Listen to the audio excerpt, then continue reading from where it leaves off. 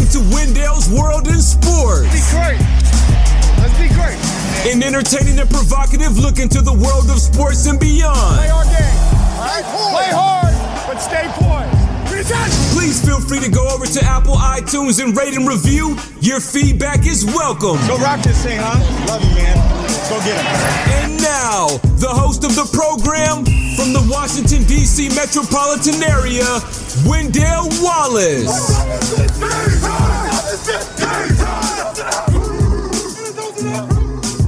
And welcome to Wendell's World in Sports. I'm your host, Wendell Wallace. So glad that you could be with us. A lot of things to discuss today in the world of sports. Niao, konnichiwa, shalom, wassalamu alaikum, my brothers and sisters. Wendell's World in Sports. I'm your host, Wendell Wallace. So glad that you could be with us. Namaste. Wendell's World in Sports. Bonjour, bonsoir, monsieur, mademoiselle. Je m'appelle Wendell Wallace. Wendell's World in Sports.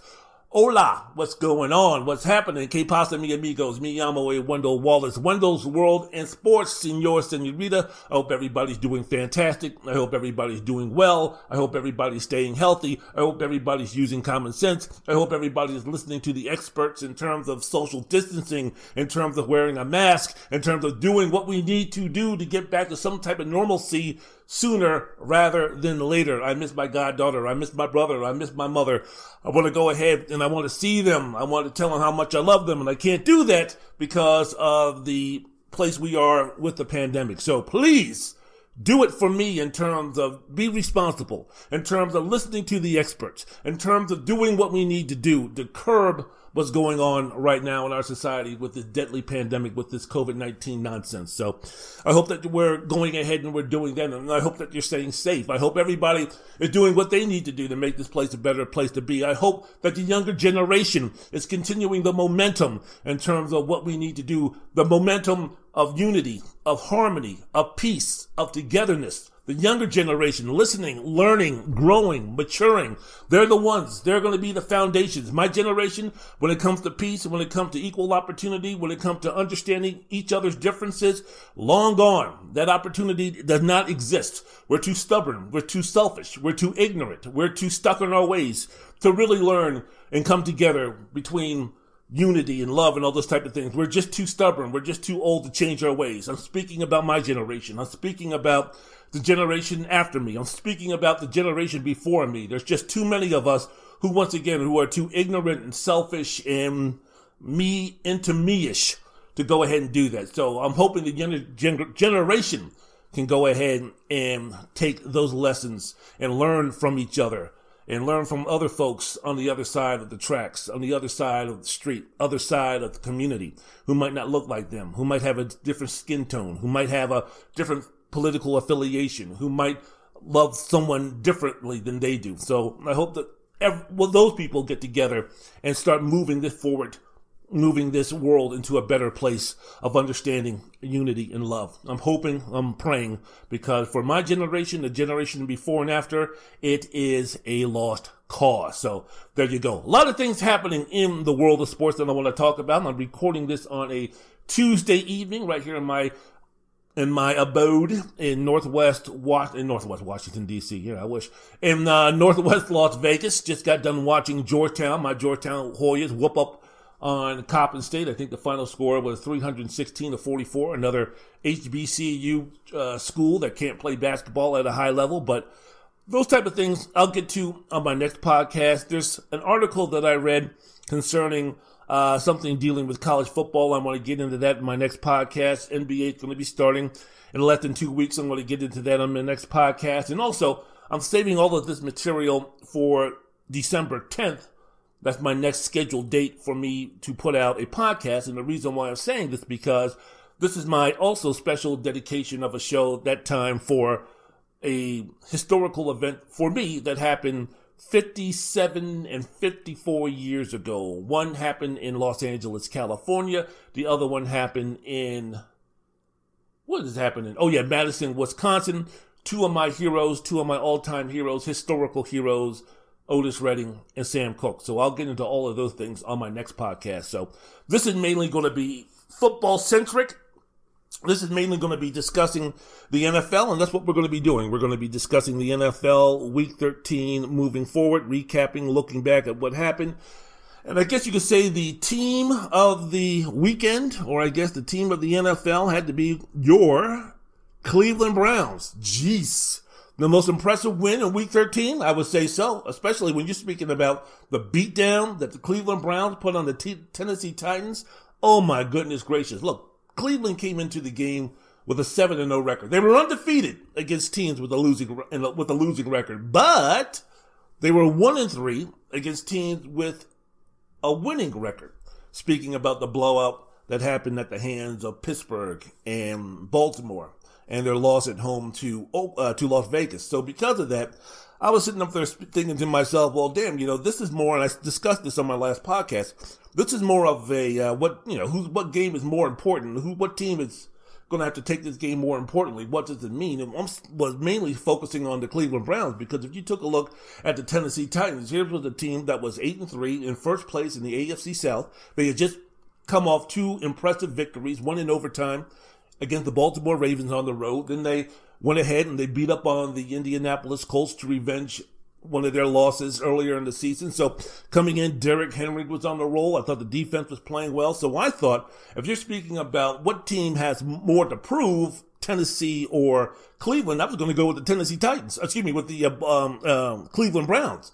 But man, that was a beatdown of some mythical proportion in the first half. If the Cleveland Browns play like that if they can maintain or even come close to the way they played in the first half of that game against Tennessee, woo, especially the way Pittsburgh right now is, I don't know what you would call it. They were unimpressive a couple of weeks ago against Dallas. They were unimpressive last week, and then finally it got to them that they lost their first game of the season to the Washington football teams. I mean, give it up for my squad right there for going ahead on the road and beating Pittsburgh 23-17. But Pittsburgh, yeah, they were coming in and they were undefeated, this, that, and the other, but they didn't look like world beaters. I mean, their defense was great. Roethlisberger was playing well, but there was just too many games against bad teams leading up to where, the thought of going 14-0, 15-0, or even finishing the regular season, undefeated, it was like, I don't think that's going to be happening. And finally, with a lack of concentration, with a lack of focus late in the game, they lost their first game of the season to Washington. Doesn't mean that they're going to be out of the playoffs. Doesn't mean that Mike Tomlin needs to be fired. Doesn't mean that all of a sudden this season's going down the drain. But maybe it's just a wake-up call. So there's no more undefeated teams. But if the Cleveland Browns can play the way they played in the first half against the Pittsburgh Steelers, the way they've been looking in the last couple of games, Cleveland, I mean, could we be speaking about an AFC championship between the Kansas City defending champions and the Cleveland Browns? Could we be talking about Baker Mayfield going up against Patrick Mahomes? Interesting. So Cleveland completed their second 4-game winning streak of the year, clinched their first winning season since 2007, 41-35. Road victory over the Tennessee Titans. Again, they scored 38 points in the first half, breaking the franchise record for points in the first half.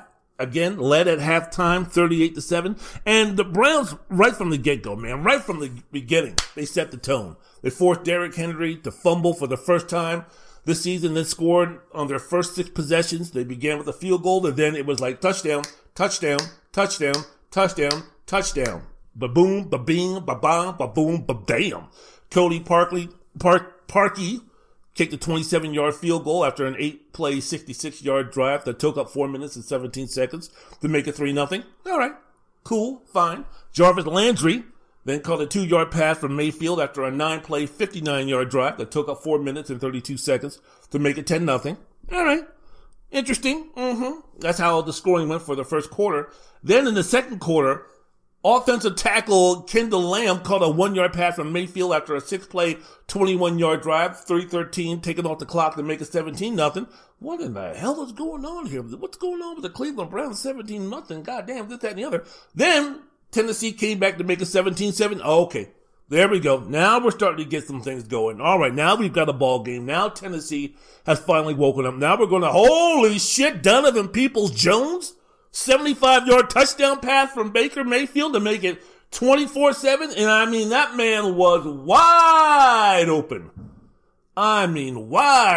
So it was just like, damn. I mean, this was Cleveland's first road victory over a team with a winning record since September of last season, 2019. And Baker Mayfield was elite and a half the first 2 quarters on Sunday. I mean, forget Aaron Rodgers, forget Patrick Mahomes, forget Russell Wilson, forget everybody else. That first half, Baker Mayfield was Mahomey-ish, was Rodgerish, was early Joe Montana-ish. I don't know about all that, but he was something else.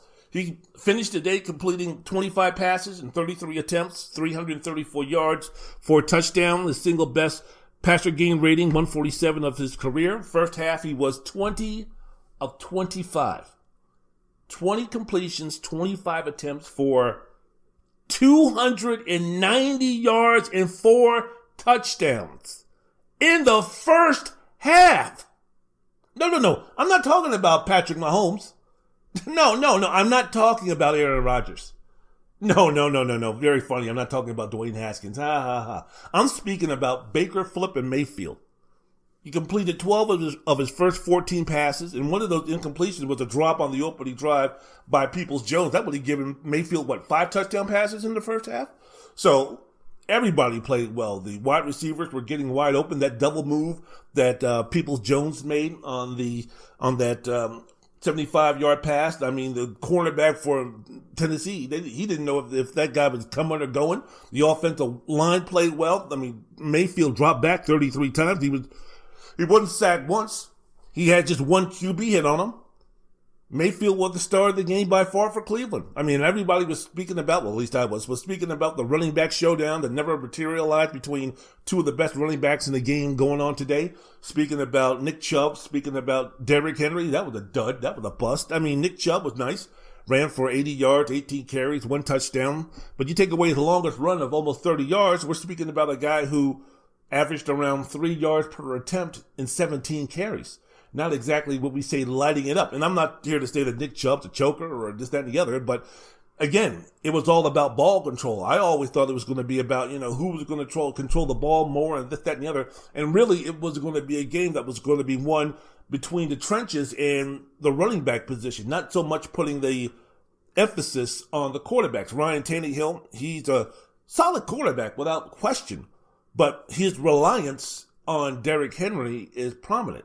Same thing with Baker Mayfield. Not saying that he's going to be Alex Smith in terms of his game management skills or the responsibilities, but mainly I thought it was a situation where the Browns made this leap to where they are, mainly on the backs of Kareem Hunt and Nick Chubb, speaking of backs, running backs. But again, it was all about Baker Mayfield today, and probably the biggest game of the season so far.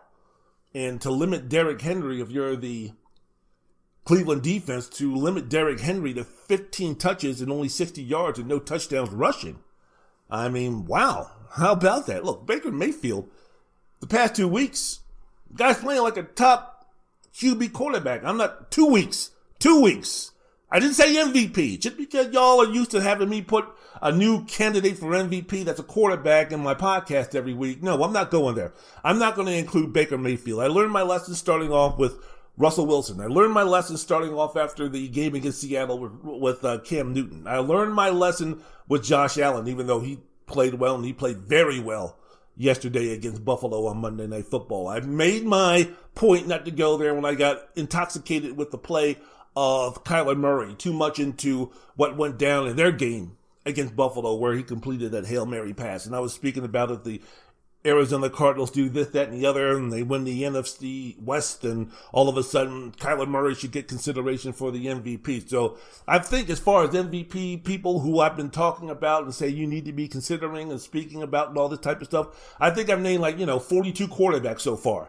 I'm not putting Baker Mayfield, I'm not making that mistake again. Baker Mayfield for the past 2 weeks has been great. Thrown 6 touchdown passes, posted a 133.7 passer rating. Okay, he fumbled late in the fourth quarter when Tennessee was trying to make that comeback. All right, but this just marked the 3rd time that he's turned the ball over during the team's current 6-game hot streak where they've won, 5 out of 6 or some nonsense like that. He hasn't thrown an interception in the last 156 games or 156 passes. He was also 4 of 5 on deep passes on Sunday. And now he's 9 of 13 on deep passes in the last 3 weeks. So Baker Mayfield, I don't know. I think maybe one of the reasons why Mayfield is playing so well, especially at home, is when you move into the stadium like he has. You know, when you're speaking about those commercials and we get to take a glimpse into Baker Mayfield and he's cooking the turkey and he's holding book night and the book club there, and, you know, his wife or his girlfriend or whatever, you know, forgot to do some things and he's got to pass security and all of those type of things. So with Baker Mayfield really learning his surroundings and learning his home stadium to a new level and actually living there, I think that speaks volumes on why he's been so efficient and why his level of play has risen so much as quarterback of the Browns. What? Huh? He doesn't? Yeah, I know it's a commercial, but what? He doesn't live there? Oh, that's just so he lives in a house. Oh, shit. Well, you know what? Hey, Mayfield is still, you know, putting up some good numbers. I think it's just maturity, man. I think he's finally at 25. He's finally gotten to that stage where, I mean, when he first came into the league, I mean, he was brash and he was bold and he was cocky and he was starting drama and it was about a lot of him and a lot of immaturity. And I just think naturally he reached the point, and failure will do this for you. And I don't know exactly what happened. Sometimes getting married straightens a guy out. I don't know if he has any children or anything like that, but sometimes when you reach that point in your life, I don't know. I've never been married and never have any kids, but I've heard that once you become a family man, that some of that other bullshit kind of just falls by the wayside. And Mr. Macho Man, I want to be a macho man, not macho man with Miss Elizabeth. I'm not talking about that macho man. Oh yeah, brother. I'm talking about the type of macho man where you just kind of put away all of that other nonsense and bullshit about what this person says about you and what that person says about you. And you're trying to, end feuds, and you're trying to win nameless, bullshit feuds or anything like that. You're just worried about one thing. You just come to the realization that, wow, maybe when it's not all about me, maybe when it's not all focused about me, maybe when I don't put all the attention on me, and maybe if I don't go up there with an agenda in terms of what I want to say, and I want to be brash, and I want to be cool, and I want to be this and that and the other, Baker Mayfield is learning how to be a leader. Baker Mayfield now is all about, hey, look, man, I'm just trying to win football games. Because I've been to the other side where we haven't been winning football games when I've been yapping and popping off, and I look like a fool and I look like a clown. And finally, I've seen the light in terms of what I look like and what I sounded like. And you can see it in his play. You can see it in his press conferences. You can see it how he interacts with teammates. You can see it when the other players score a touchdown and the way he celebrates with them, not drawing attention to himself, but putting the shine, putting the spotlight. The way now that he's deflecting a lot of the praise and a lot of the glory, taking what he needs to take, of course, but also making sure that it gets spread around in a responsible way. I mean, that's part of leadership. That's part of growing. You're the most visible employee in a $1 billion franchise. And finally, I think Baker Mayfield is starting to act like it. And I think it's also the realization that to be as good as this team can be, the running game is going to supersede anything that I'm going to do. And it doesn't matter. I mean, he needs to take the Troy Aikman approach. Hey, look, while other players in my era were throwing the ball around, 45 and 50 times, I was quite happy to hand the ball off to Emmitt Smith, win Super Bowls, and get me into the Hall of Fame. And oh yeah, I was still a pretty damn good passer. My numbers might not have been as fantastic. My numbers might not have been as high, but we won Super Bowls. We won championships. I'm a legend, and now I'm in the Hall of Fame. So for those who want to go out there and think that because I didn't put up Tom Brady-like numbers or Peyton Manning-type numbers or anything like that, that somehow, some way, I don't deserve it, fuck you. 3 world championships and part of the dynasty of the 90s with the Dallas Cowboys. And I think that Baker Mayfield is trying to come at playing football in the NFL trying to become the quarterback that way. Hey, look, when I first came into the league, I wanted to throw for 50 touchdowns and 5,000 yards and be this guy and do this and do that and make Hulu commercials and be the man and be the star and be the superstar and this, that, and the other. And I was going to be tough. I was going to be James Dean. I was going to be cool. I was going to be Paul Walker. I was going to be ain't nobody fucking me. I'll take you down to Chinatown, motherfucker, all that type of stuff. You learn that it's like, man, I'm good. I'm good with just winning games. I'm not going to get too high. I'm not going to get too low. I'm just going to be cool, and I'm just going to do what I do. It's all right to be confident, but there's a difference between being confident and being cocky. Very few people can pull that off. To be confident and cocky and then be successful and be universally loved amongst your teammates and coaches, the community and such. Especially when you're speaking about a team sport. You might be able to do it in an individual sport, but in the team sport, it's much different. And I think that's one of the things that Baker Mayfield is finding out, and he's finding out to his advantage in terms of his progression into becoming a quarterback who can be the quarterback of a team that has the dreams and aspirations of being a Super Bowl championship type team. If he brings any type of success to the Cleveland Browns in terms of them really vying for a championship and, you know, the wildest dreams of winning a championship. I mean, that's something where it's kind of like, hey man, you'll be having a stadium named after you. You'll be having your statue right next to Jim Brown and Otto Graham, all those other mythical figures in Cleveland Browns lore. If you can do that, and guess what? If Nick Chubb can be the leading star of that performance, then that's okay. That's okay. That's one of the perks about playing quarterback. So, I think Mayfield is learning that, and he's learning that the right way. Wendell's World in Sports, the podcast. I'm your host, Wendell Wallace. So glad that you could be with us. So, the Cleveland Browns completed a sweep of the AFC South. They beat the Titans on Sunday, as I mentioned before, 41-35, along with the Jacksonville Jaguars, 27-25. Earlier in the season, they beat the Houston Texans 10-7, along with the Indianapolis Colts up until the victory on the road against Tennessee, their game against Indianapolis, where they won 32-23. That was the only thing that you can hang your hat on in terms of this is the reason why we think we're a legit playoff contender. So they've completed the sweep of the AFC South. They're currently the 5th seed, which is the number 1 spot for the wild card. And one of the reasons why I mentioned the sweep of the AFC South is that it's going to be likely that if they maintain where they are right now, that their first playoff game, and it seems like 255 years, will be against one of the teams from the AFC South, mainly either the Titans or the Indianapolis Colts. So we will see what's going on. So are they now considered threats to the Kansas City, the defending champions, or the Pittsburgh Steelers? I don't know, man. As I mentioned before, Pittsburgh is catering just a little bit, but it's a long season.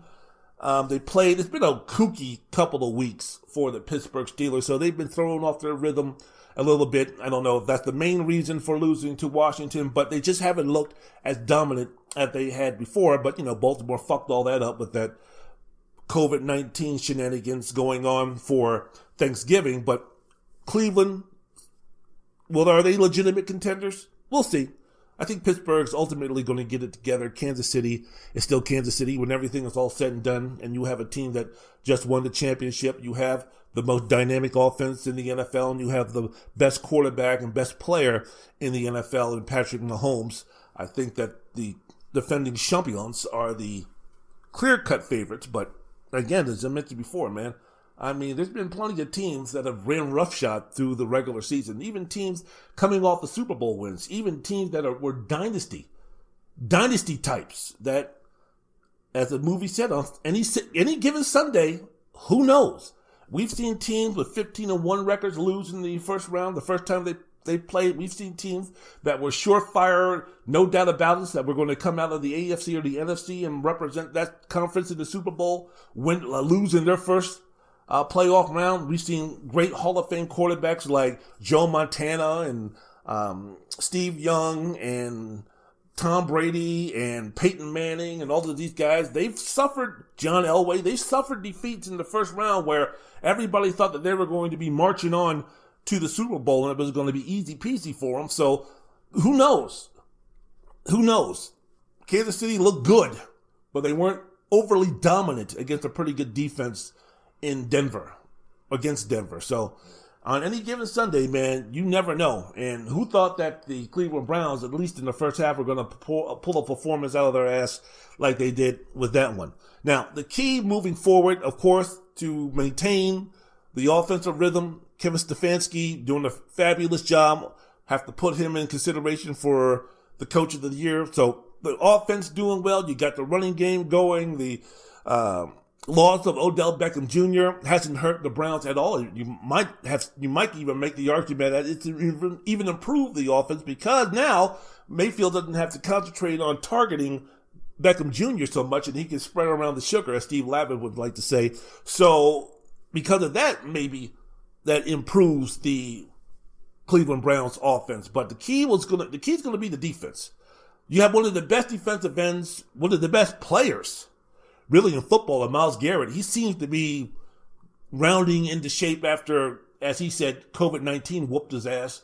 He seems to be coming back, and he seems to be getting into shape. But look, 38-7 first half, awesome, fantastic. Browns, yip. But in the second half, they were outscored by Tennessee 28-3. Now, you could say that's just a natural letdown after a team gets up 38-7.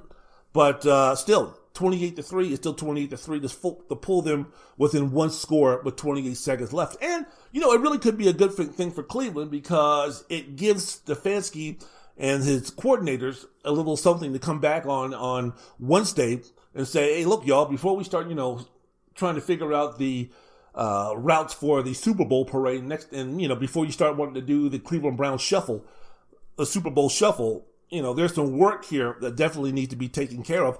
Coming from what I heard from Baker Mayfield, one of the leaders, the face of the squad, he made that abundantly clear that, the second half, need a little work. So it seems to me the new, improved, mature Baker Mayfield is not going to let the first half all of a sudden go to his head and affect what comes down the pike moving forward. I'm not saying that the Browns are going to do one way or the other, but I see a little bit of maturity to say, hey, you know what? 38-7. I think they're taking to heart more of the 28-3 deficit that they had in the second half, or the score in the second half for Tennessee, to let them know that we still got to keep working, we still got to keep grinding, and do all those type of things. So the defense is going to be the key. Now, they're missing one of their best cornerbacks in Denzel Ward from Ohio State, and Ryan Tannehill threw for almost 400 yards on 45 pass attempts with 3 touchdowns and only 1 interception. We're speaking about Ryan Tannehill here, mainly a play-action system type passer. Gonna have to tighten that up. Gonna have to tighten that up for Cleveland. So for the upcoming games, I guess, because as we speak right now, I think Baltimore is leading Dallas 24-10. I want to hurry up and record this and get this over with because I might have to work tomorrow, and I still haven't finished some of the stuff that I want to talk about for the podcast that I'm going to be recording for Thursday or Friday. But right now, I believe that they're ahead of Dallas in the fourth quarter, early on in the fourth quarter, 24-10. So this upcoming game, the next game, everybody talks about, well, at least I talked about Tennessee for Cleveland in terms of where they stand, how to define them, what's their chances, what's really going on with this team. And we thought Tennessee was going to be that marker, was going to be that barometer. Next Monday night against Baltimore. Baltimore hangs on and wins. Here's a chance for Cleveland to go ahead and get revenge from the 38-6 humiliation that they suffered at the hands of Baltimore. Baltimore is not currently playing the same way that they played at the beginning of the season. And now I think expectations from the Ravens side have been a bit tempered after the 14-2 regular season. And I think some of the domination or some of the expectations or things that they wanted to achieve in terms of solidifying themselves as one of the elite squads in the NFL, I think that's been tampered just a little bit because as we speak, I believe they're on the outside looking in. So this is going to be a game where next Monday night, Cleveland and Baltimore, which is going to be extremely important for both teams. Tennessee versus Cleveland. this past weekend advantage in terms of who has more to prove? The Cleveland Browns. This upcoming Monday, between the game between Cleveland and the Baltimore Ravens, who has the most to prove? I think it's a push. I think it's a tie on that one. Both of them have significant reasons to go out there and do well, to do really well. So you've got the Ravens. Then after that, you're taking a look at the New York Giants, who have won 5 games in a row. Then you take a look and they have the New York Jets. But hey, man, any given Sunday, then they finish the season at home against Pittsburgh. So this is, right now they're 9-3. Hey, man, what the hell? They go, they're 9-3. So we're speaking about 10-3. Let's just go somewhat center. Let's say independent center. We're not going center left. We're not going center right. Let's just say they beat Baltimore. Woohoo! Hip hip hooray! They lose on the road to New York, come down a little bit. Then they beat the Jets. And then, for instance, if Pittsburgh has already clinched a playoff berth in terms of where they're going to be seated, they go ahead and they beat the Steelers. So we're speaking about a team that could be 3-1, and we're talking about a team that could finish the regular season 12-4. If you're the Cleveland Browns, you'll take that. And you're speaking about now, let's just forget about the other teams that we beat before. You're speaking about a situation near the end of the season. What happened in week 1? What happened in week 4? What happened in week 8? Even what's happening now currently really doesn't matter.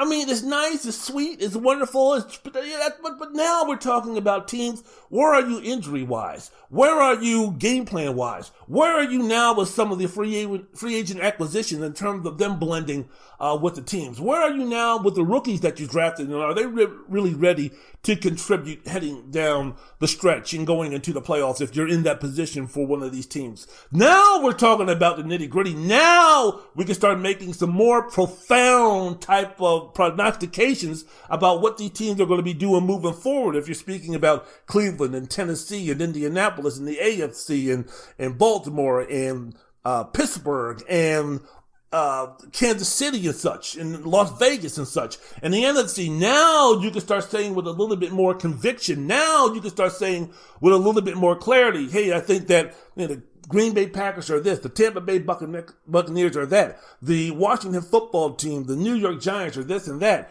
We're speaking about the Chicago Bears, get the hell out of here. We're speaking about the NFC West, where we have the Seattle Seahawks and everything. They're going through some tumult. They're going through some possibilities in terms of which way they're going to be going, in terms of going up toward really being competitors for the championship or continuing to spiral down. And we'll have a better understanding in a couple of weeks. For instance, Seattle's loss against the New York Giants. Was that embarrassing, horrible? I can't believe that they lost at home to a team from the NFC East. This is just a joke. This is just a clown show, this, that, and the other. Or in a couple of weeks, they're going to sit back and say, hey, you know what? The way New York is playing right now, the way they've gotten things together, the way that defense has even improved even more, the way that they're playing right now, that win at Seattle wasn't as, eye-popping. That wasn't as surprising as we thought it was going to be. So those are the things. This is when it starts getting good, man. Right near Christmas time, a couple of more games left before the end of the regular season. Now, the first couple of chapters of this season's book has been written. We've gotten the plot, we've gotten the foundation, we've gotten the opening statements, we've gotten everything like that. Now, in the NFL, now it's going to get juicy.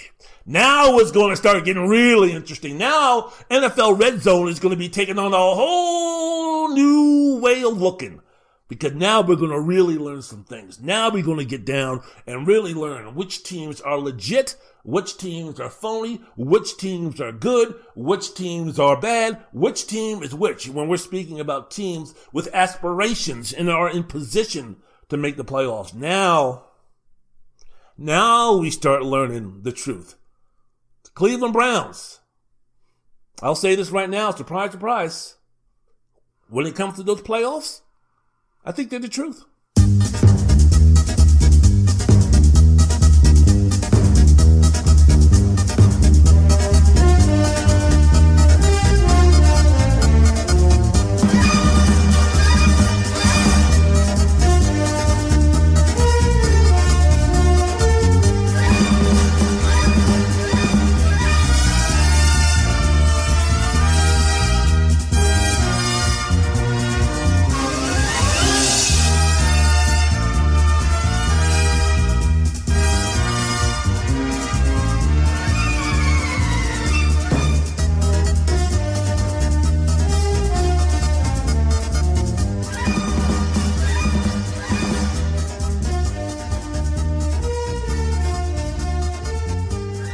Wendell's World in Sports.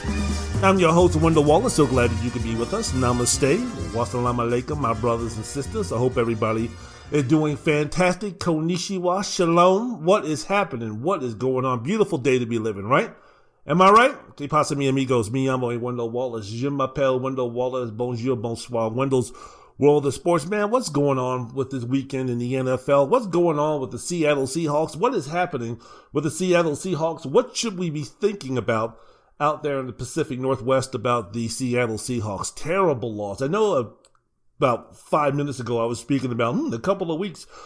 We don't know what's going to be happening with this loss with the Seattle Seahawks to the New York Giants. It could be a situation where, hey, we underestimated how great the Giants were and that loss wasn't as bad as we thought it was going to be. Or we could be looking at the situation where it's like, wow, how the fuck did the Seattle Seahawks lose to the New York Giants? Well, that's the way I'm going with this one. How in the world, when you're the Seattle Seahawks, you're sitting in first place in the AFC West coming into the game, you're at home, you're against the team from the NFC East. How in the world do you lose 17-12 to the Giants? Now they're in second place in the NFC West, one game behind the LA Rams, who took care of their business in beating Arizona, another team that's fading fast.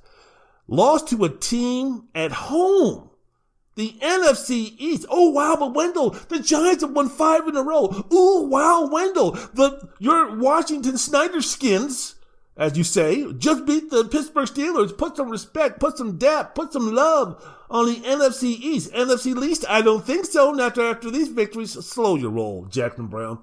Hey, man, look, the win that the Giants had against Seattle, again, at home, again, in a game that counts. Again, in a time period where we're trying to better define what these teams are in terms of their chances of winning a championship, in terms of their chances of being legit and all these other things. For the Seattle Seahawks to lose to the New York Giants, a team from the NFC East that's starting a career backup quarterback and a second string running back, unacceptable, inexcusable. This was a situation where I think, this was the first win that a team from the NFC East had over a team with a winning record. Now they flipped the script again. They, improved it in terms of the Washington football team going ahead and doing what they did against the Pittsburgh Steelers. But come on, man. For Seattle, that's just inexcusable. Colt McCoy with 13 for 22, 105 yards, 1 touchdown, 1 interception. But during the end of that ball game, when Seattle needed that ball back, here's Colt McCoy making passes for first downs late in the fourth quarter. What's up with that? Wayne Gallman ran for 135 yards on 16 carries. That's 8.5 yards per carry. Alfred Morris, former Washington football player, former Dallas Cowboy. I didn't even know he even had an NFL career. He ran 40 yards on 8 carries. That's 5 yards per carry. Hey, and I want to sit here and everybody, at the beginning of the season, heading up to the midway point, everybody was like, man, the Seahawks, their offense is legit, and DK Metcalf is starting to become an elite wide receiver, and Russell Wilson is the league's MVP, and he's fantastic, and he's wonderful, and Tyler Lockett is becoming a really great possession receiver, and Russell Wilson. The only thing that gives me pause, the only thing that gives me hesitation in terms of claiming that Seattle, even when they were undefeated at 5-0, even when they were comfortably in the lead in the NFC West, even when they were considered one of the better teams in the league the first 5, 6, 7, 8 weeks of the season, the only thing that gave people who were making these prognostications, the experts, the only thing that gave them pause was their defense and how bad they were, especially when you're speaking about the secondary. The fact that a lot of their secondary men were injured. Jamal Adams was injured with a groin injury and he missed some time. The defensive front couldn't put any pressure on the quarterbacks, and you had guys like Cam Newton and Josh Allen having career days in terms of the season, throwing the football. And so everybody was thinking if the Seahawks are going to lose, the main thing would be because of their defense.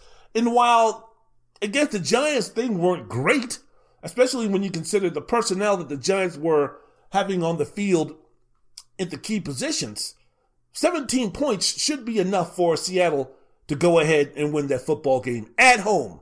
Yeah, I know the Giants are young, Jabril Peppers and the kid that was drafted early by the New York Jets, and he was a bust there, so we go to the Giants, and he's playing well. Leonard Williams from USC, he seems to be resurrecting his career and all of these other things. The Giants are young and the defensive coordinator, I'm quite sure he's going to be getting some dark horse looks at potential head coaching jobs if he continues to have the defense for New York be as successful as it has been. And all of that stuff is great. All of that stuff is fine. All of that stuff is wonderful. The bottom line is the Giants are in the NFC East. Number 2, the Giants had Colt McCoy starting for, I think, the first time in a couple of years. They didn't have Saquon Barkley, who was out since opening day. There is no reason why, again, inexcusable, unacceptable, why the Seattle Seahawks were so inept against a pretty good Giants defense. They've done better against better. So they didn't score a touchdown, speaking of the Seahawks against the Giants. They didn't score a touchdown until there was about 6 minutes left to go in the game, and they were trailing 17-5. They were 4 of 13 on their third down attempts. And Russell Wilson was sacked 5 times. I've mentioned before that one of the things, because of Wilson's brilliance, especially at the beginning of this season, was the fact that we kind of overlooked how porous the offensive line was, especially when you're speaking about 3/5 of that offensive line. Their players were saddled with injuries. And in some instances, you had players who were third stringers, like the backups. Like I believe one game, the center position for Seattle, both the first and the second string centers were injured. Then you're speaking about at the right tackle, they've had 3 injuries to their right tackle. So it's a makeshift offensive line for the Seahawks. And again, it was masked over a little bit because of what Russell Wilson was doing and what DK Metcalf was doing. But the inconsistency of the running game is now starting to be a problem. And against the Giants, again, Wilson was sacked 5 times. Only once was Seattle able to gain a first down on a drive after Wilson was sacked and that was due to a defensive holding penalty against the Giants, which bailed Seattle out on a 3rd and 15. But in all total, the Giants defense generated 23 total pressures. I don't give a fuck who you are. That's just not going to work. The offense turned the ball over 4 times, 2 turnovers on downs, 1 interception, 1 fumble, which led to 10 unanswered points by New York, all in the second half. So even with the 17 points that the Giants scored, you can't put all of those even on the defense because they weren't put in advantageous situations to be stout and to get the ball back to Seattle's offense without allowing any points scored. So, Russell Wilson didn't play at the level that Seattle needed him to play to win. I mentioned before, I think him along with Kyler Murray are the 2 guys who I would say have the most responsibility in how well the team performs. Well, he was 27 of 43, 263 yards, 1 touchdown, 1 interception. Again, he carried the ball 7 times for 45 yards, but again, he was sacked 5 times. So that was a combined loss for 47. So if we're speaking about college, he was a -2 in the fumble department. And I mentioned before, losing a fumble. The 3rd multi-turnover game in the past 5 for Wilson when you throw in the fumble and the interception. So, I don't know. Seattle can overcome. The Seattle defense is going to play like it did, and it wasn't dominant. But again, if I'm the defense, I'm like, yeah, man, I'm kind of expecting you guys to score more than 12 fucking points. And again, the 17 points that were scored, 10 of them were off turnovers. GD, wow. What the hell's going on here? I don't know exactly what happened to Seattle after the Buffalo Bills game 4 games ago. I don't know if Buffalo stole some of their mojo. I don't know if they left their, I don't know if they had too many chicken wings out there in Buffalo, which kind of settled them for the time being. I don't know what's going on, but ever since that game where they lost 44-34 and the game wasn't as close as the score indicated to the Bills, and many people were sitting there talking about, that was a 9 a.m. game for Seattle, and they had to go from Seattle to New York, Western New York, and the trip and all that type of stuff. And, every team, no matter who you are, except for the 72 Dolphins and the 2007 New England Patriots, is going to have a bad game where they lose. So I'm not going to read way too much into that. But ever since that game, man, Seattle's been 2-2. After the game against, Buffalo, 44-34, dropped their record to 6-2. All right, cool. But since then, their offense has averaged 19 points a game. They've scored 28 points against Arizona, and then that's it. The first 7 games, they were averaging 33 points a game. They were 6-1. During that span, the offense scored over 30 points 6 times, scored over 34 points 5 times. Damn. So it's like, what the hell is going on? Yeah, offensive line was definitely a problem. They've given up the second most pressures this season at 199. But still, they were still scoring points. But as I mentioned before, when you have centers going out in back-to-back weeks, forcing them to use a rookie, Damian Lewis in one game at that position, he hadn't played that in his entire career. It's going to be a problem eventually. And again, Seattle starter at the right tackle, Jamarco Jones. What he's doing right now, that's their third string right tackle because of injuries. So DK Metcalf, he's been quiet in 3 of his last 4 games. Yeah, he was fantastic against Philadelphia. 10 passes for 177 yards and everything. But Jalen Ramsey stole some of his mojo in their last matchup against them 4 weeks ago. Part of that 2-2 stretch that we're talking about. And ever since then, if you take away the 13 catch for 177-yard night that he had on Monday Night Football to the Philadelphia Eagles, he's caught 4 passes for 28 yards after a combined 24 catches for 269 yards and 3 touchdowns against San Francisco and Buffalo. And we were speaking about DK Metcalf being that next guy, being that next franchise receiver. Now look at him. Now look what he's doing. I'm not saying that this is going to be DK Metcalf just this, that, and the other, but, against the Rams, the Giants, and Arizona, he combined for 14 catches and 154 yards. 1 touchdown. You need a little bit more than that during that stretch of your DK Metcalf. Now the responsibilities have grown a little bit more. So again, the defense has played well enough to win games for Seattle. This is not a defense problem. The past 4 games, they've only allowed 18 points a game. When the first 7, when you're scoring 33, you would think that the defense only giving up 18 would be decent enough, would be good enough. The first 8 games, they were giving up 30, and they were 6-2. Now they're giving up 18, and they're 2-2. Jamal Adams has played up to expectations the last few games. This last 4, he's had 30 tackles, 21 of them solo. He's had 4 sacks. He had 11 tackles, 8 solo against the Giants, so he did his job. He also had a sack against them on Sunday, so he did his job. The trade for Carlo Dunlap to add some more pressure, to put more pressure on the quarterback, on the opposing quarterback, that's worked.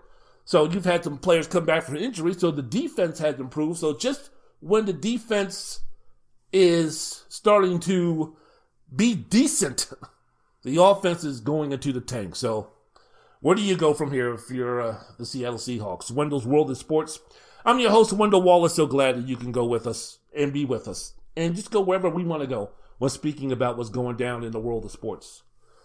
Taking a look at the remaining schedule here, because it's like after the yelling and the shouting and the screaming and everything is done concerning the Seattle Seahawks, if you're a Seahawk fan, it's like we still got 4 more games to go. Where do we go from here? What are we going to be talking about? Well, they have a pseudo bye week where they play at home against the New York Jets. Then they've got Washington on the road, then the Rams.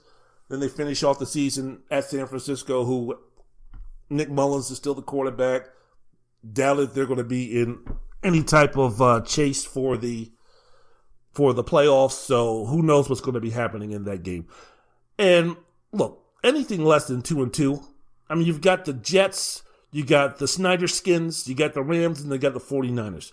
I would be expecting 3-1, 2-2 possibly, but anything less. I'm taking a look here. Let's just play the ultimate pessimist. You beat the Jets, you lose on the road to Washington, you lose to the Rams, and then you lose on the road to San Francisco. If they go 1-3 and miss the playoffs, then they don't deserve it, man. Your team doesn't deserve it, Seahawks fans. I don't want to hear any of that bullshit about, well. Nah, man. If you can't do anything better than 2-2, you don't deserve to be in the playoffs. And what a shame. What a shame it would be, because I love watching Russell Wilson play. And you can say now with the way Aaron Rodgers is playing, with the way Patrick Mahomes is playing, Russell Wilson, again, is not going to be winning the MVP. And not only is he not going to be winning the MVP, I don't think the man's going to get a vote again. So the narrative that I was saying, one of the reasons why I was speaking about in all my earlier podcasts, earlier in the NFL season, on why Russell Wilson was the guy, the front runner for the MVP, because the narrative was so attractive in terms of, wow, here's a guy who been one of the better quarterbacks in the NFL for the last couple of seasons. He's been elite. He was one of the 3 or 4 best quarterbacks last season in the NFL. And now we have a situation where this is the first time that, Russell Wilson has really been in the spotlight in terms of being that guy. Some of the work, some of the responsibilities that he has in terms of the success that the Seattle Seahawks have being placed on his shoulders, that's really starting to come into light. And yeah, last season we saw Lamar Jackson do what he did. That story's now over. Yeah, 2 years ago we saw what Patrick Mahomes did in the season and the numbers that he put up. Yeah, that's great, but that's now old news, and we're starting to take him for granted. And Lamar has come back to earth a little bit, so we're not going to be really interested in him. What's the next story that we can get into? What's the next thing? What's new? What's fresh? What's something that we can put in the oven and bake and it smells tasty? And that was the story with Russell Wilson. But again, over the last 4 or 5 weeks, Wilson has played himself out of the MVP race. And look, I don't think Russell Wilson is, at night, sitting in bed with Ciara, moaning and lamenting like, oh, I can't believe I'm not going to be winning the MVP this year. He's more focused on winning games and winning championships. But it just looked like it's going to be the same old when it comes to the MVP, right? Mahomes or Rodgers.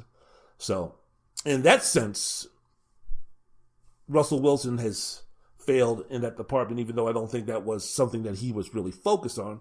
But Seattle, I don't know. The Jets, we're not going to learn too much unless they lose, or unless they play like Las Vegas did against them very poorly next weekend.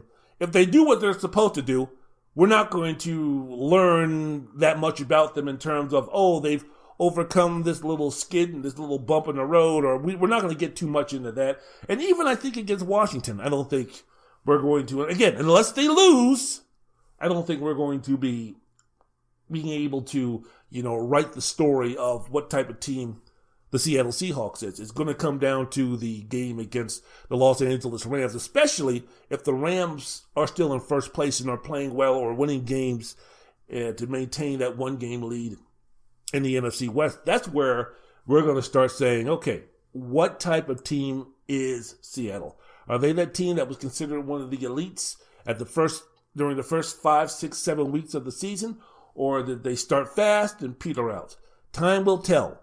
The Los Angeles Rams, that game against the Rams, that'll show us. But then again, as I mentioned before, man, if you're 1-3, if you're 2-2, and you don't miss the playoffs, you have no one else to blame, Seattle fans, except your team.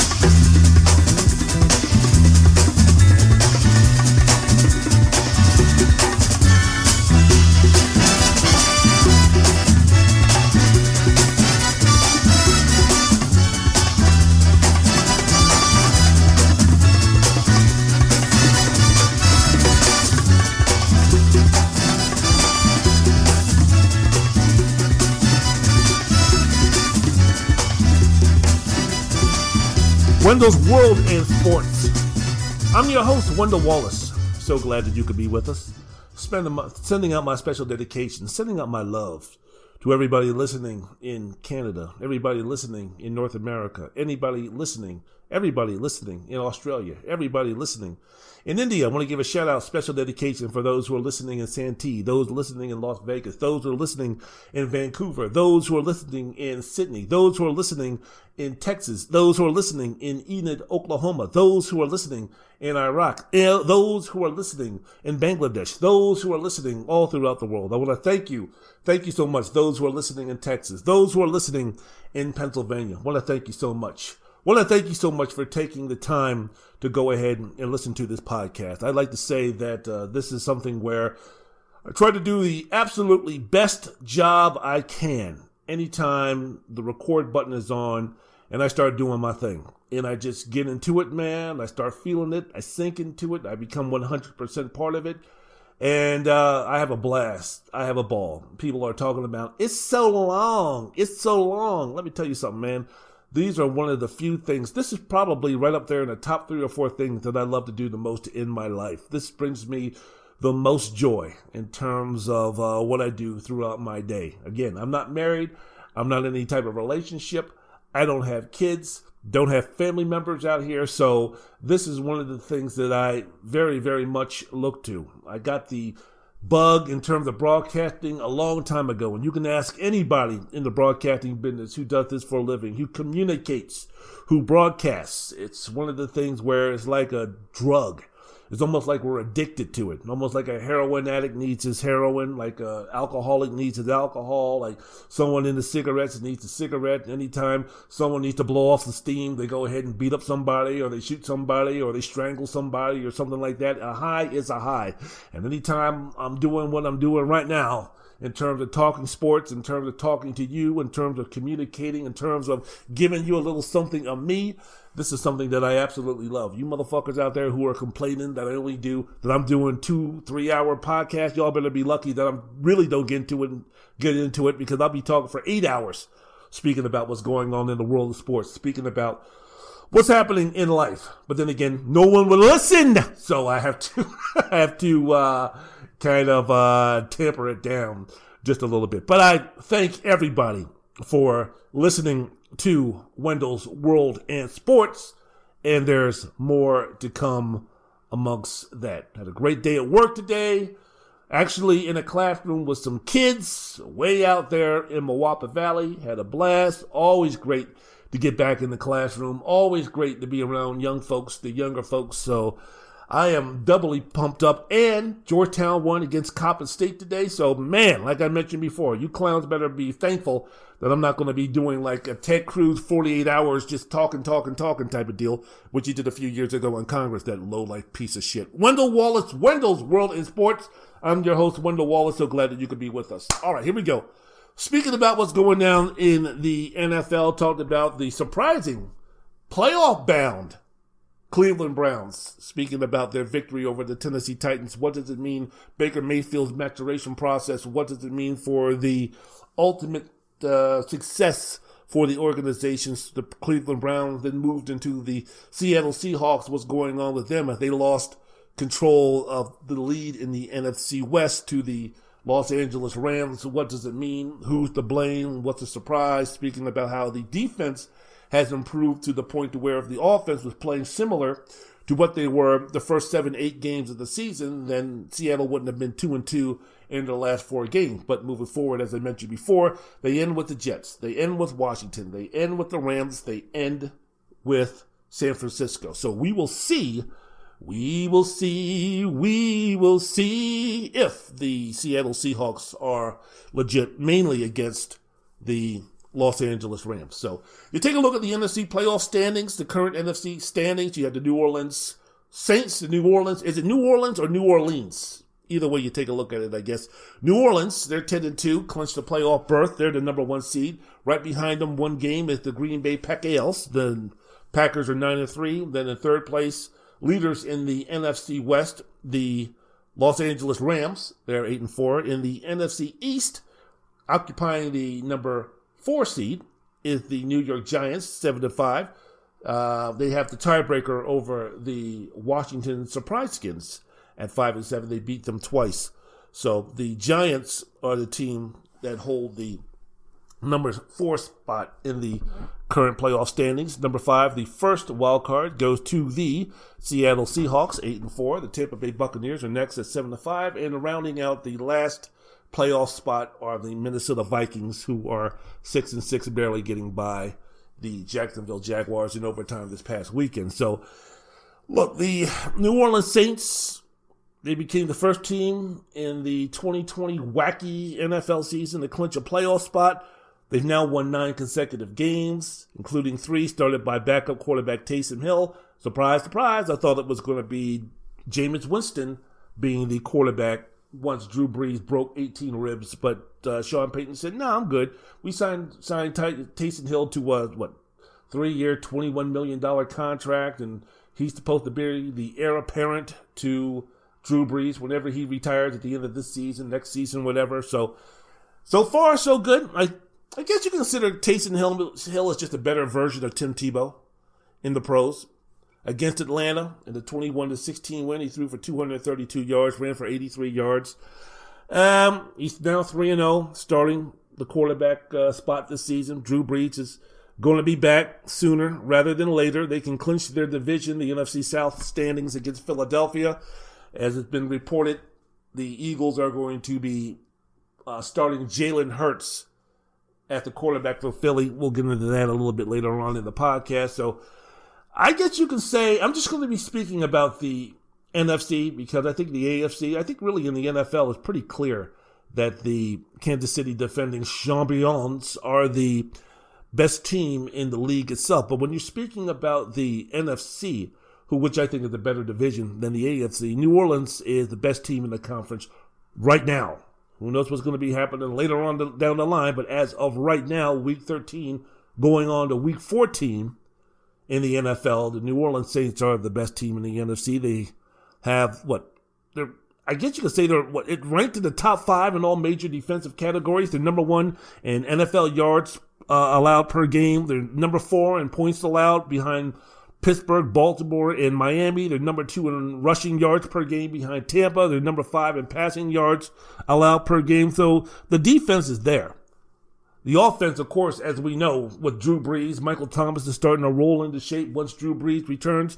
The true triple threat option of Taysom Hill as a kickoff returner, as a runner, as a receiver. Option quarterback comes back into play. The offensive line has played well. Alvin Kamara is one of the most complete running backs in the game and the guy who's going to be in consideration for MVP. Oh, there goes Wendell with his MVP consideration bullshit again with another guy. Nah, man, Alvin Kamara, the all-around purpose back for the Saints. They're legit. So offensively, we always knew that the Saints were fine, and now we're taking a look at the defense. Marcus Lattimore from the secondary position, Cam Jordan on the defensive line, being able to put pressure on the quarterback. The Saints, as of right now, have to be considered behind the champions of Kansas City, the major player when it comes to winning a Super Bowl as of right now. Still hold a 1-game lead over Green Bay for the best record and home field advantage throughout the playoffs. As I mentioned before, the Saints are 10-2. Green Bay is 9-3. Green Bay even beat New Orleans on the road earlier in the season, but that was earlier in the season.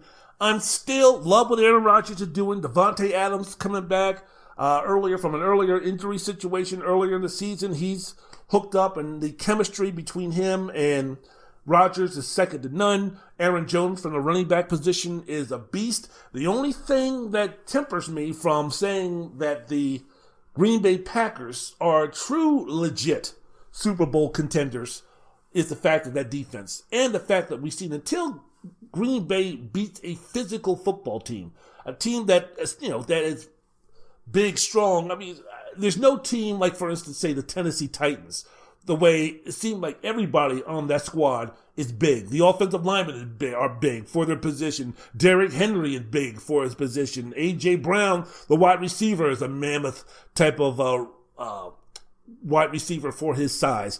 There really isn't a team like that per se in the NFC which has that type of girth and physicality. Maybe with the Tampa Bay Buccaneers, the way they mauled the Green Bay Packers. But for the most part, I still think a team that is aggressive, a team that is physical. There's still a little bit too much finesse all around across the board with Green Bay for me to say that, no doubt, I think they're on the same level as New Orleans, even though they beat the Saints earlier in the season. I just keep remembering the beatdown that they experienced at the hands of the Tampa Bay Buccaneers a couple of weeks ago. And, moving forward, we'll see. But, a team like the New York Giants, I think, could give the Packers real problems moving forward. So we'll see. So still think the New Orleans Saints, number 1. What's the Drew Brees update, you ask, here on Wendell's World in Sports? I'm your host, Wendell Wallace. The Drew Brees update Ian Rappaport, this is of the NFL Network, he reports that Brees is approaching full health, though he says that the Saints may not play him until Week 15's mammoth matchup against Kansas City. And according to Adam Schefter of ESPN, Brees is making good progress in his recovery from 11 fractured ribs and a collapsed lung. How does that man breathe without pain? And he's eligible to come off injured reserve for New Orleans against Philadelphia next Sunday. I doubt that would happen. Just if you take a look at the chaos, the dysfunction that is permeating the Philadelphia Eagles right now, the indecision, just everything, I would go with Taysom Hill one more time. But then again, you know what, man? If the doctors say that he's good to go and this, that, and the other, why not? But, Sean Payton is a guy who's got a few tricks up his sleeve, so we'll see what happens. Wendell's World of Sports, the podcast. I'm your host, Wendell Wallace. So glad that you could be with us. The only thing that really scares me, if I were a New Orleans Saints fan, I just mentioned before, they're top 5 in defense, and they're number 1 in points in this and that and the other, and they got Drew Brees, and if Drew Brees, you got Taysom Hill, and you got the strong offensive line, and you got Alvin Kamara, and it looks like Michael Thomas is coming back, hip, hip, hooray, and the Saints are 10-2, and all this kind of stuff, and home field advantage, and the only thing, amongst all of those positives, the only thing that would scare me, if I was a New Orleans Saints fan, referees and bullshit bad luck. Those are the only two things I think that could give me a little bit of pause in terms of let's hold off on going down to Mardi Gras or going down to Bourbon Street and getting down on the get down about the Saints winning the Super Bowl, because we've seen this before in terms of the New Orleans Saints. I don't know if you could say that this version of the, that's what she said, version of the New Orleans Saints, I don't know if this is the best one out of I guess you could say a 3 or 4 year span where the Saints have been one of the elite teams in the NFL. They've been the best team in the NFC when you're speaking about combined records for the last 3 seasons. They're combined 37-11 over the 2017, 18, and 19 season. But the last 3 postseasons have been, I guess you could say, bitterly disappointing, befuddling, frustrating, all of those type of things in 2017. If you remember, and say fans, I'm sorry, I just have to, I just got to put this on the record in terms of, just so y'all can be mature about how your response is going to be with the Saints doing well in the regular season. Because the same deal happened in 2017. They were great and this, that, and the other. Then they lost to the Minnesota Vikings 29-24 when Case Keenum. I'm sorry, Saints, man. It was 3 years ago. Get over it. Case Keenum threw a 61-yard touchdown completion to Stephon Diggs on the last play of the game for the Vikings win. That was the game where the young cornerback, not only did he read the play wrong, then he tackled the guy who could have made the play for the Saints, and Diggs went into the end zone right side, threw his helmet off, and they went wild over in Minnesota. So that was 2017. 2018, I'm sorry, man. All right. I'll make this quick. I'll make this very fast. They lost in overtime to the Los Angeles Rams. That was the infamous no call on a pass interference, illegal helmet-to-helmet hit by Rams cornerback Nickel Roby-Coleman. That started off the whole, we got to, see what we can do about challenging pass interference calls and everything. That prevented the Saints from potentially scoring the go-ahead touchdown and running out the clock. So, yeah, bad luck. That's bullshit. That sucks. Bad refereeing. The Rams forced overtime with time remaining in the fourth quarter. And then Greg Zuerlein kicked like a 50-something yard field goal to send the Rams to the Super Bowl. All right, I'm almost done. I just got to, like I said, use this for content. 2019, they lost to Minnesota at home in overtime. Kyle Rudolph in overtime caught the game-winning pass.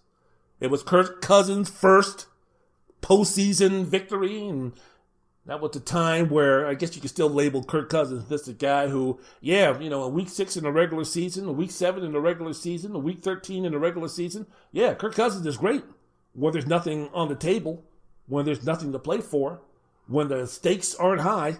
But the greater the game, the greater of importance of the game, the smaller that Kirk Cousins, plays, Well, that wasn't the case in that playoff game against the New Orleans Saints.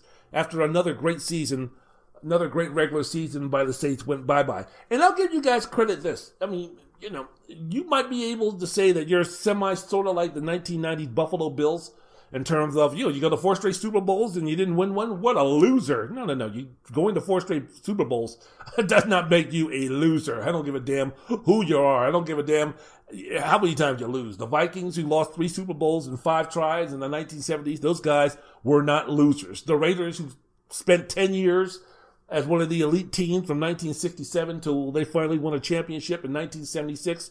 Ken Stabler, the Oakland Raiders beating the Minnesota Vikings 32-14. Those guys during that time were not losers. So success, just because you don't have the ultimate success in winning championships, that does not make you a loser. That does not make your team a loser.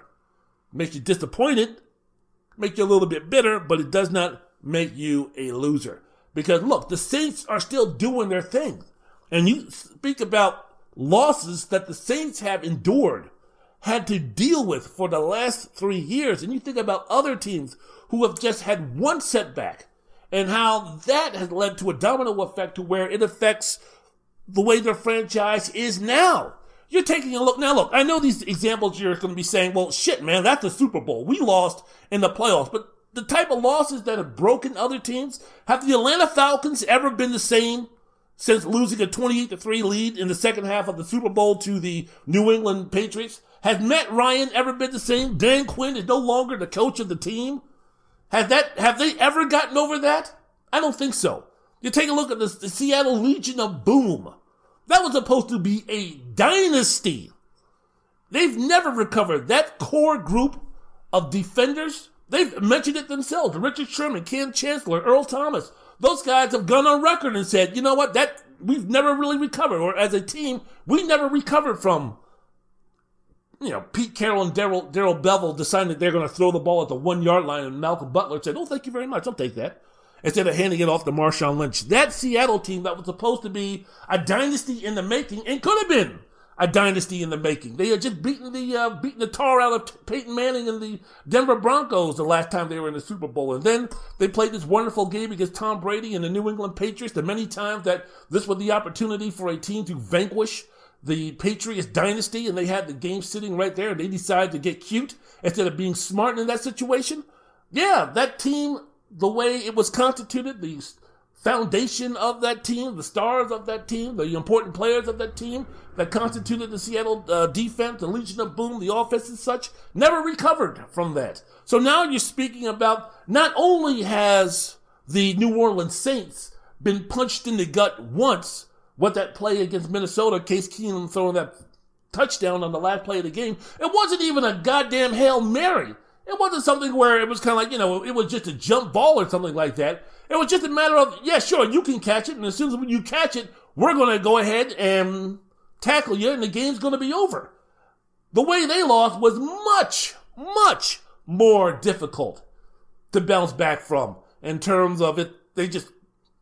Minnesota just got lucky by catching a Hail Mary in the end zone. So the New Orleans Saints came back from that. Then, how many teams outside of New England in 2007 who lost their opportunity to go down record-wise as the greatest team of all time, and they came back and won a few more Super Bowls, but how many other teams for sure do you know that would have been able to overcome what the New Orleans Saints had to overcome after getting, I don't think the correct word is cheated, because if you're cheating, if the umpire or the referee who didn't make that call was cheating, that means you are saying that he knew that it was pass interference. He knew that it was illegal contact, but he just chose not to throw the flag. That's cheating.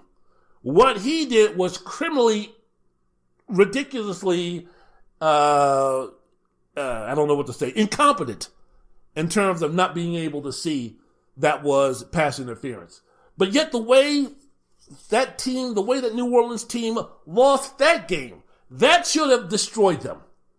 That should have at least knocked them down a couple of pegs.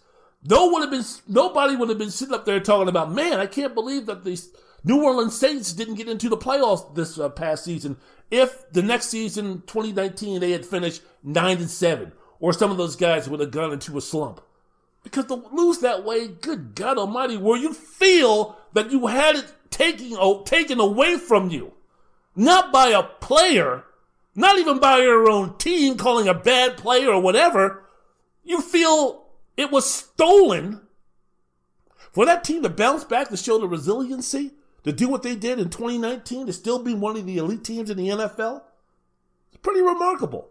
Speaks of inner strength, speaks of leadership, speaks of incredible acumen, speaks of mental toughness. That's what the New Orleans Saints have. I don't know how many more times the Saints can go ahead and do this. Maybe this is their last time. You're speaking about a 41-year-old quarterback in Drew Brees. We don't know what his plans are. And moving forward, if Brees decides after this season, win or lose in the playoffs, that he's done, he's going to move on to something else, you really don't think the Saints can still maintain that level of excellence with Taysom Hill as your quarterback. And there's no knock on Taysom Hill. Drew Brees is going to go down as one of the greatest quarterbacks who's ever played the game. And I still think at the age of 41 years old, Drew Brees, as far as quarterback with the New Orleans Saints, is a top 10 quarterback. So it's not just a matter of, Sean Payton might be great.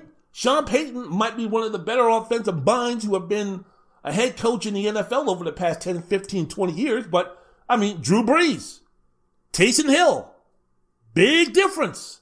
You'll still have Kamara. I'm not saying that the Saints are going to fall off the cliff, but what I'm saying is, and it depends on Drew Brees, and shit, who even knows with Drew Brees from year 41 to 42, even if he does decide to come back and play again. There's no guarantee that the Saints can continue to keep this up. So, Saints fans, you could be looking at the possibility that this is it.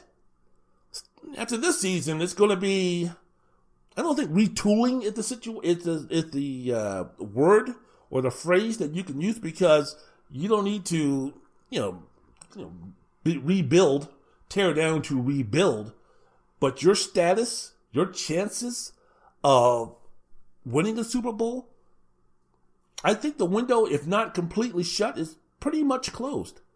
If you speak about the ascension or the consistency of excellence, let's say a team like the Kansas City defending champions have, or you take a look at maybe a team like a bounce-back team like the San Francisco 49ers. Who knows if they're going to lose their defensive coordinator? Who knows what they're going to do about the quarterback position? But, if Kyle Shanahan gets to reload with another pretty good quarterback, maybe a Jameis Winston, that possibly, the San Francisco 49ers could be a team that could be on the ascension. You're speaking about a team like who's still gonna have the Green Bay Packers with Aaron Rodgers. So who knows? Who knows what's going to be happening? But you got to take advantage of this now if you're the New Orleans Saints. Gut punch after gut punch after kicking the nuts, you survived. But one thing you will not be able to survive is Father Time.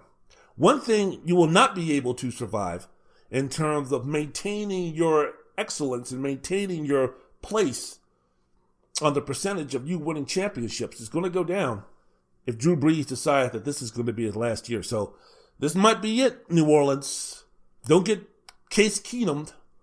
Don't get Kirk Cousins. Don't get Kyle Rudolph. Don't get bad called in the playoffs. Make it happen, because this is the last chance you might be able to get to make it happen.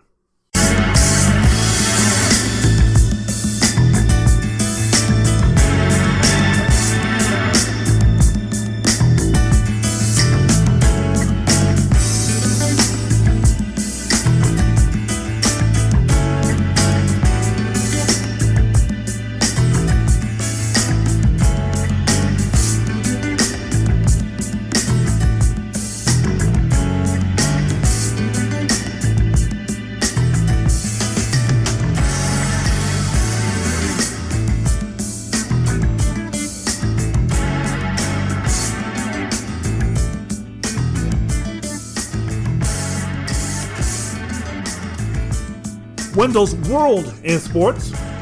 I'm your host, Wendell Wallace. So glad that you could be with us. So glad that you could be with us. Thankful that you could be with us. Who is us? Who is us? I'm the only one sitting here, you stupid son of a bitch. Welcome back to the program. So glad that you could be with me. A lot of things to get down on discussing today. Everything in the world of sports. What the hell is wrong with my cable outlet? I was watching Murder in the Heartland. I love these shows because here in this country, when you start talking about, they always have these shows about, murder in places where you would never expect to find someone getting killed or raped or mangled or anything like that in these small little towns. And they always say, yeah, we're not like Chicago. We're not like New York. We're not like these big cities.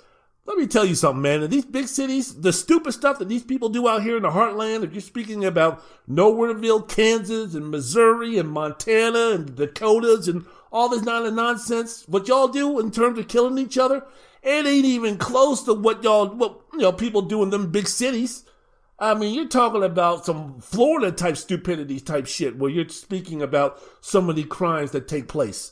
Try the Skidmore, Missouris. Try the Clutter residence out there in where is that place in Kansas? Where Herb Clutter and his family was killed back in the 60s by Richard Hickok and Perry Smith, and that weirdo wrote a book about it in Cold Blood. Oh shoot! I hear the voice. And it looks like this short little guy who was gay, which is no big deal, but. Truman Capote. Yeah, Truman Capote wrote the book, and, he fell in love with the two guys, especially Perry Smith, who, admitted killing the guy, and he got hung, and when Perry Smith was hung, Truman couldn't take it because he was so in love with this mass murderer. Oh, if it only would have turned out differently, so... When everybody talks about, I don't understand what's going on here in this small little town. It's a great place to raise your family and to grow your kids, and I never want to leave, and it's peaceful, and we can leave the keys in the car, and we don't have to worry about no one stealing them, or we can leave the door wide open, and we don't have to worry about someone coming in and busting into the place and stealing everything. It's just a little slice of heaven. Everybody knows everybody. Everybody's so friendly, and second and third generation folks live here, and we all know each other, and we all love each other, and everything is great. And then 10 minutes later, they're talking about this grisly murder that just happened. It's like, okay. And I can't believe it. That doesn't happen. I mean, I thought stuff like that happened in like New York City or somewhere down there in Birmingham, Alabama, or Dallas, Texas, or I didn't know. It couldn't be happening in this sweet little conservative type tale. So the Murder in the Heartland, that's what I'm watching as I'm doing this podcast, speaking about sports. Speaking about sports here, my name's Wendell's World of Sports. I'm going to be maybe speaking about a little Alabama football next time we talk, because that Alabama football team, let me tell you something. What they done did to LSU, woo, suey. Pig Suey, that's Arkansas, sorry. What they did down there to LSU, and that boy Ed Orgeron was up there talking about, that Cajun boy was talking about how he's the new king of the block. Well, let me tell you something there. LSU ain't got nothing on Bama. This is Bama's day. And we're going to go ahead. Nick Saban is the greatest football coach who's ever lived. Nick Saban is the greatest human being who's ever lived because he won us a championship. He won us a championship. He won us multiple championships. And we're going to go ahead, we're going to do everything that we can to go ahead and win that national championship. And vote for Donald Trump. Woo! Okay. Wendell's World of Sports, I'm your host. It's late at night, y'all. I'm sorry. Wendell's World of Sports. I'm your host, Wendell Wallace. So glad that you could be with us. Getting back to the NFL. Rankings. We've got New Orleans, Green Bay, the Rams, the Giants, Seattle, Tampa, Minnesota. When I take a look at this group, we all know how good New Orleans is. We all know how good Green Bay is. We all know how good the Rams are.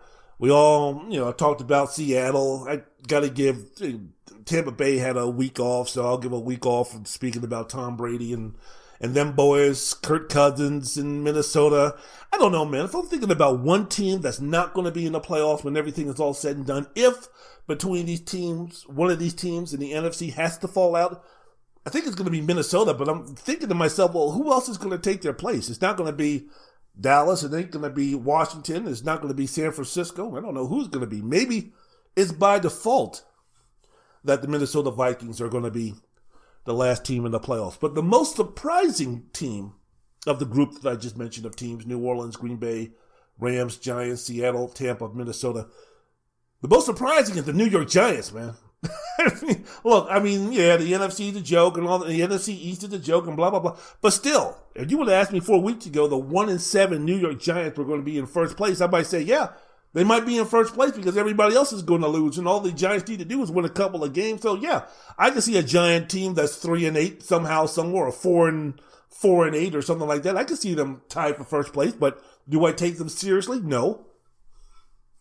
Do I take the Giants now at 5-7 seriously?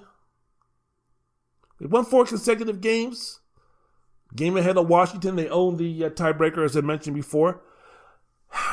No matter what happens, and yeah, are they a real threat defense-wise? Who knows, man? They're a good defensive squad.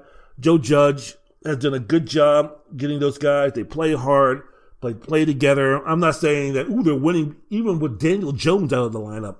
Insignificant, inconsequential. But I think the fact that those guys, and Washington too, I'll give my Washington Snyder skins, my Washington, we just beat the undefeated Pittsburgh Steelers skins.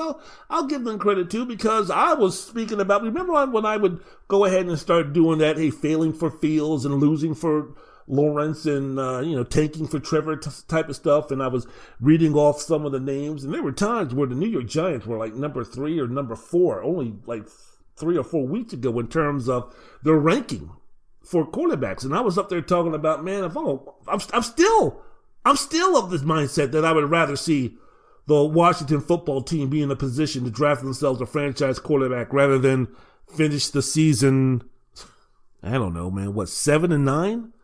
I mean, what's the deal if we finish 7-9 and we don't make the playoffs? If that is success, we're moving forward. How much more forward can you move when you have a 38-year-old quarterback who's come off a broken leg where it was almost amputated, where his life almost ended? We're going to miss out on an opportunity. I don't know, maybe Zach Wilson, we can draft out of BYU. Maybe Mac Jones will be the answer. Mac Jones. I don't know, man. But getting back to the Giants, I mean, their turnaround from being one of the worst teams in the NFL to where they are now, I mean, the chances aren't great for them to pull off an upset, but that defense, you never know. Again, any given Sunday. But offensive-wise, you got Colt McCoy, again, who got his first win this past Sunday against Seattle as a starting quarterback since Week 8 of 2014, of the 2014 season. He might have been with the Washington football team when he got that. Wayne Gallman rushed for 135 yards on 16 attempts, and he was only on the field for 50% of the plays, 26 of the 56 snaps. That's all he was out there for on offense. They gained another game on the Eagles. Washington right there. They beat them twice. So, look, I don't know what to make of this team. I really don't. And with the type of offenses that are coming in right now, in terms of if they're going to be moving forward, you're speaking about, quarterbacks such as Aaron Rodgers and Drew Brees.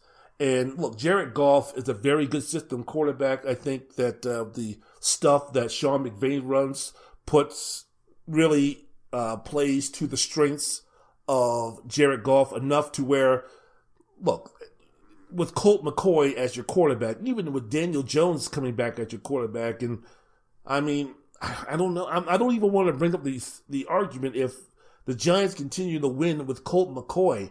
Is he the better option if you're going to be planning on playing a playoff game at home against a team like Tampa Bay or a team like Seattle? Do you stick with the veteran McCoy or do you go back to the second-year guy, Daniel Jones? What are your chances of winning a playoff game against a team like a Seattle that had Russell Wilson that's won a Super Bowl, like a Tom Brady who's won 6 Super Bowls? You're actually going to pit him against Colt McCoy, but then what's your other option? Daniel Jones? That looks even more like a mismatch. So if that's the case, do you stick with McCoy? We'll see.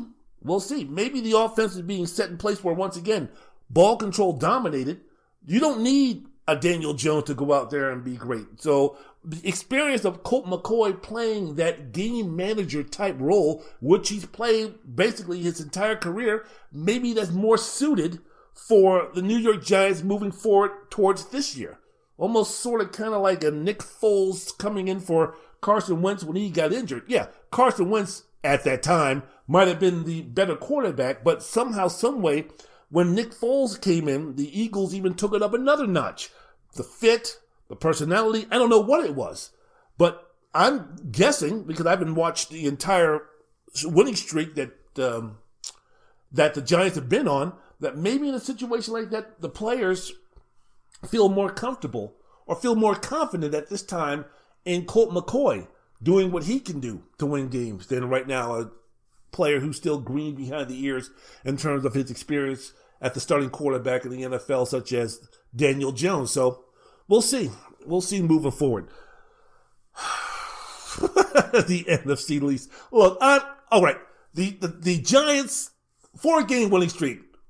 Devils in the details. Look at the 4 games that they won. Look at the 4 teams that they won. I think their combined records are like 9-24-1. They played except for the Seahawks, they played Washington, Philadelphia, and Cincinnati. And they played Cincinnati without Joe Burrow. So, okay, we're not going down murderer's row here in terms of, look what the Giants are doing. But still, I mean, hey, they're still doing well. They are still doing well. And give it up for Joe Judge, Brian Flores, Mike Tomlin, Sean McDermott of Buffalo, Kevin Stefanski of Cleveland, Matt LaFleur. What that man is doing in Green Bay has to be applauded and has to be spoken about when we're trying to figure out who should win the Coach of the Year. But I'm telling you, the way the Giants are playing right now, especially, again, the way they were, where they were 4 weeks ago, who they have playing at the skill positions. I'm not saying that Joe Judge deserves the award over Tomlin, who's right now has the Steelers at 11-1. You got to maybe throw Andy Reid in there of Kansas City, Flores, what he's doing down in Miami, McDermott, what he has the Bills are right now, Kevin Stefanski. I think it's between, as of right now, as of this week, it's got to be between McDermott, Stefanski, and Flores in terms of the Coach of the Year. But and LaFleur. But I think Joe Judge definitely deserves some love and consideration and some admiration and, deserving spotlight put on him for the job that he's doing. So, I mean, old school offense, old school offensive football when it comes to the Giants.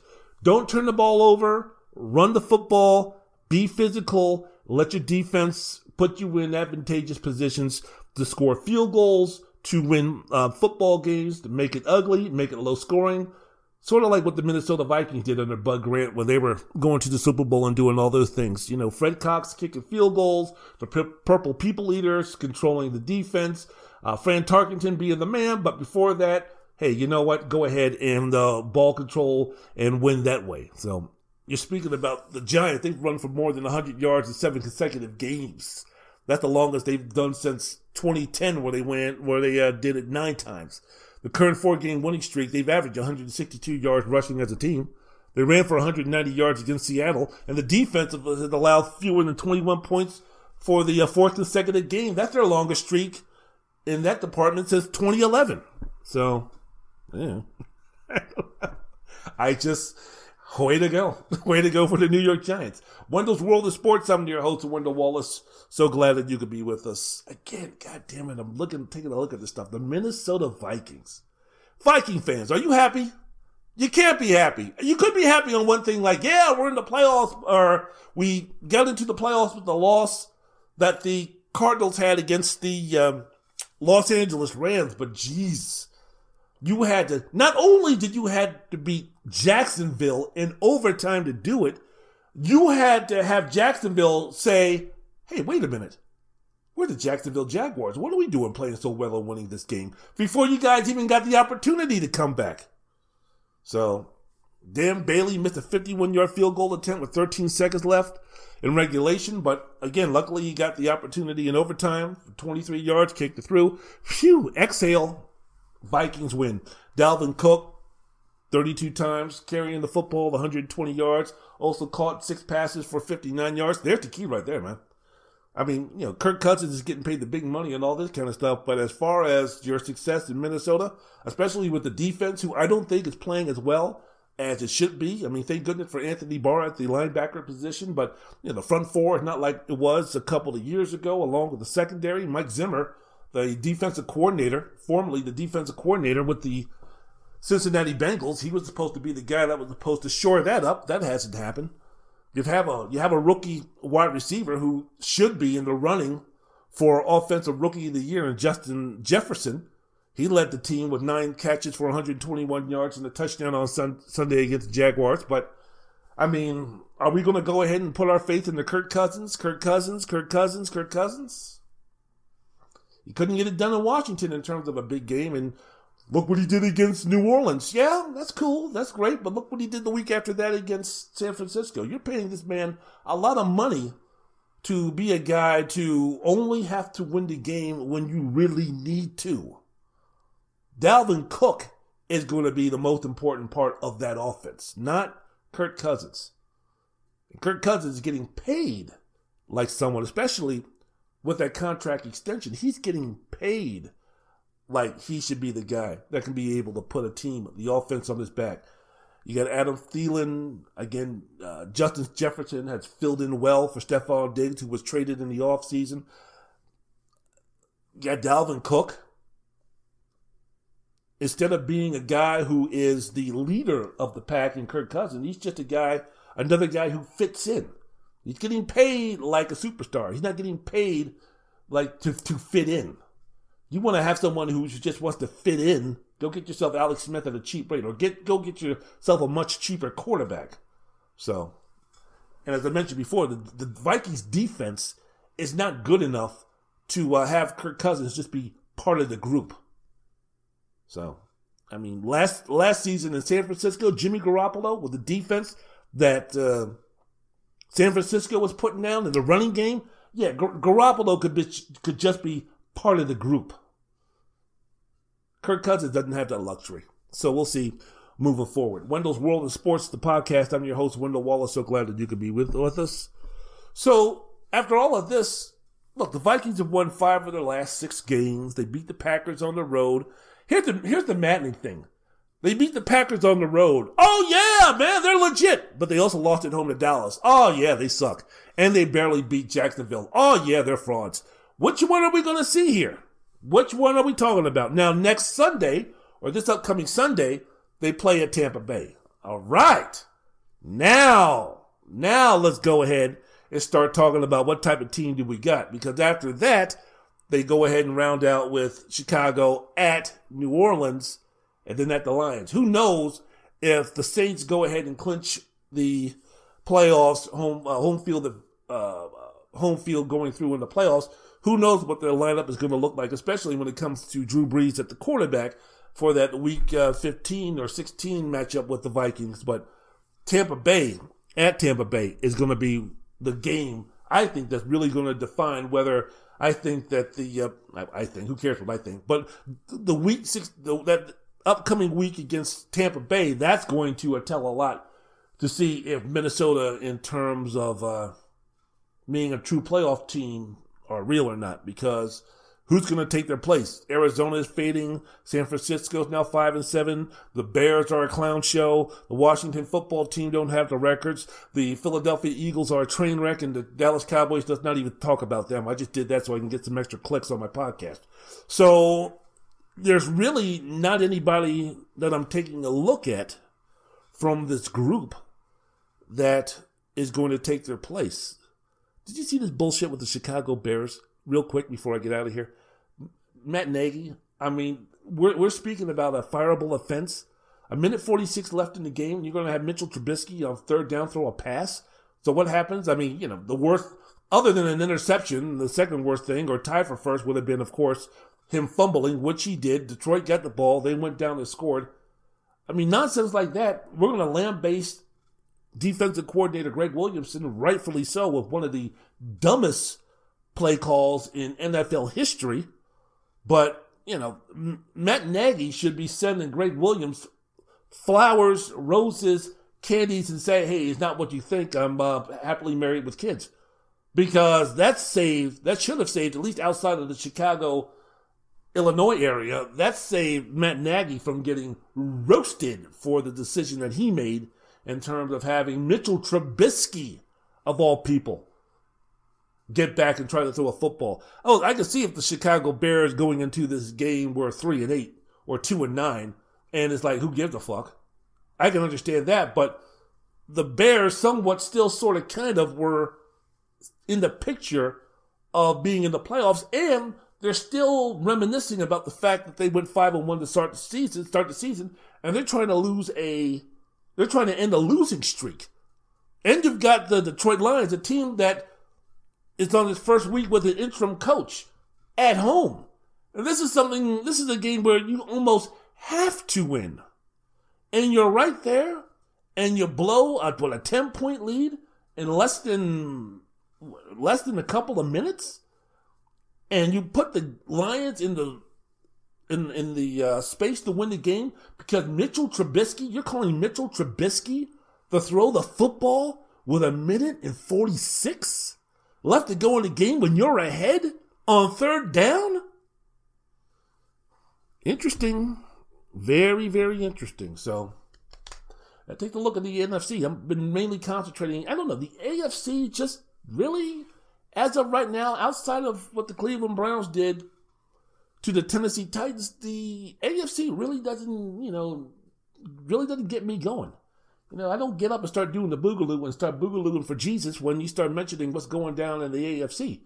Now, I tell you one thing, I might do the Kid and Play and might do the James Brown if you talk about what's happening in the NFC, especially if you play some Get on the Good Foot or Get Off of This Thing or, Ants in My Pants and I Need to Dance, and you mentioned something about the New Orleans Saints. I might sometimes I dance and sometimes I clown, but you start mentioning about what's happening with Aaron Rodgers and Tom Brady and what's going down with the NFC East and the Washington team beating the Pittsburgh Steelers to knock them out of the undefeated ranks. Yeah, I got ants in my pants and I need to dance, so some big fine woman's going to give me a chance. In terms of my excitement on that one, which is why I spend so much time on this podcast concentrating on the NFC, but AFC right now, love watching Kansas City play. I love watching, and when you got what could potentially be a historical great quarterback in Patrick Mahomes, you're damn right I'm going to be watching as much as I can. No one's promised tomorrow.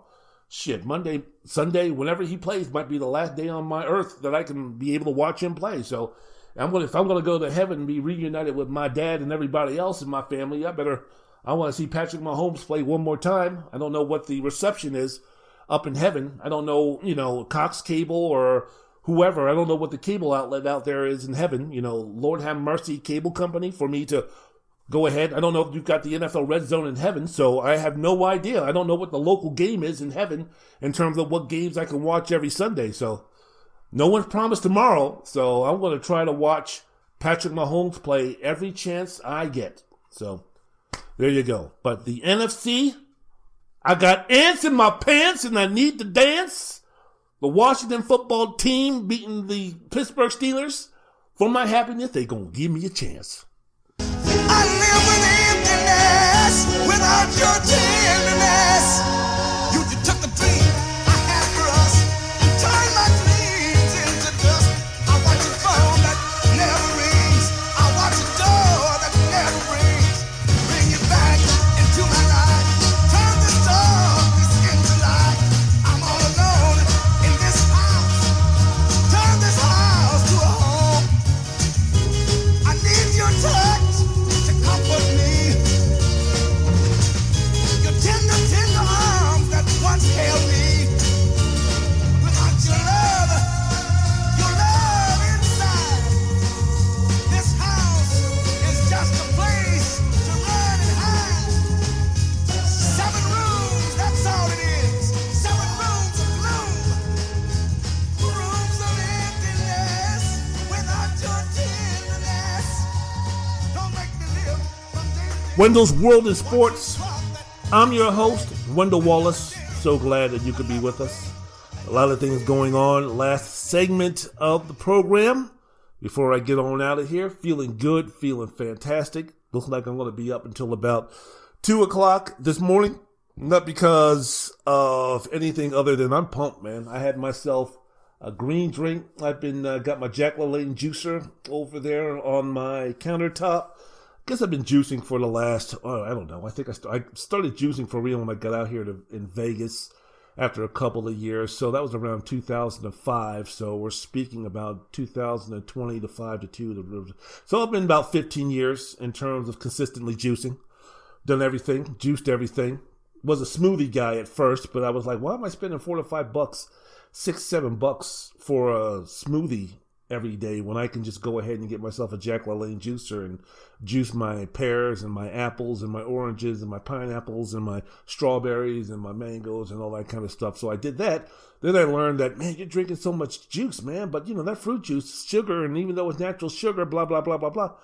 So I said, all right, let me go ahead and switch things up a little bit. Always incorporated mixing. I don't mix fruits and vegetables together. The only thing that I mix in terms of fruits and vegetables together with my green drinks are apples for the sweetness, lemons for the sweetness, and tomatoes, which is, practically it's categorized as a fruit, but just for taste, because you can't have spinach, kale, collards, couple of cloves of garlic, parsley, celery, and that's it. It'll destroy your stomach. Believe me, I know. So it's like you have to put some type of sweetener in there to, balance out the taste of the greens. So you put in an apple, you put in a lemon, you put in carrots, and carrots is the vegetable. But what I'm saying is you put in something a little bit sweeter to tamp it down. So for me, I don't do fruit juices anymore. I do green drinks, and my green drinks are always, I got to do my broccoli superfood, I got to do my spinach superfood, and it's great for the eyes. The luteins, good for the eyes. The tomatoes, which is categorized again as a fruit, but I don't consider it a fruit, but that's also very good for your eyes. I don't have anything with arthritis, so bell peppers and green bell peppers and tomatoes don't disturb me in any type of way with my joints or anything like that. So bell peppers, tomatoes, spinach, kale, all for the eyes. Collards, very well for the eyes. Vitamin A with the carrots, which is great. Dandelion greens, which is the highest content of vitamin A. Vitamin A is awesome for your eyes. And then I put in some carrots. And I put in the garlic, especially. Garlic is great for the immune system. So I go ahead and do that. So it knocks me out. I drink 16 ounces of green drink. I don't do it unless I'm going to have a couple of hours of me doing nothing, because as soon as I drink it, it knocks me out. I mean, it knocks me the fuck out. And I'm down anywhere from about 20 minutes to an hour and a half. It all depends on what time of the day I'm drinking it and what my day was all about, how tired I am when I drink it and everything. But it doesn't give me any energy. It doesn't give me a bolt of energy when I drink it or anything like that. No, it does not do that at all. It knocks me out. But when I'm done, as far as my nap is concerned, and everybody should nap at least 5, 10, 20, half an hour a day. It's just good for your system to do that. So, especially people my age, in my generation. But when I'm done with my nap, and I have my nature calls, because, you drink the carrots and you drink the apples and everything, they get the bowels moving. So once nature calls and you release and you get refreshed from that, you feel awesome. So the immediacy of me drinking green juice, the benefits of my quote-unquote energy, does not happen the minute I drink it. But when I'm done with my nap, about 20 minutes later, man, I'm bouncing off the walls with energy. So, that's the reason why I'm, feeling so good with this podcast, because I'm just feeling great. I feel great. I'm glad that I put a lot of good stuff in my body, and a lot of really good stuff in my body. That's what she said. Wendell's World in Sports. I'm your host, Wendell Wallace. So glad that you could be with us. All right, let's get back to what we were speaking about, what I wanted to talk about now, the NFL news. The New York Jets on Monday fired defensive coordinator Greg Williams. No! One day after the worst call, I guess you could say one of the worst calls. I don't know if you could say it's the worst call, but it's one of the worst calls in modern football day football history. Williams was universally criticized for calling a risky, cover zero blitz while protecting a 4-point lead against the Las Vegas Raiders. The results was Henry Ruggs saying, thank you very much. A 46-yard touchdown pass with 5 seconds left to go in the game that gave the Raiders a 31-28 win and dropped the hapless Jets to 0-12. So according to Next Gen Stats, the Jets are the only team to send 8+ pass rushers on a play in the last 30 seconds of a game this season. And everybody's saying, hey, that's what Greg Williamson does. And a couple of plays before, Nelson Aguilar had run a seam straight down the middle, and he was wide open, and Derek Carr just missed it. So in one instance, Greg Williams is like, well, how do I want to die? Do I want to go out my way or their way? Because it looks to me like the Raiders are going to have a pretty good chance either way of getting a decent shot in the end zone for a touchdown. Hey, I'm not going to be DeAndre Hopkins in terms of them catching a Hail Mary.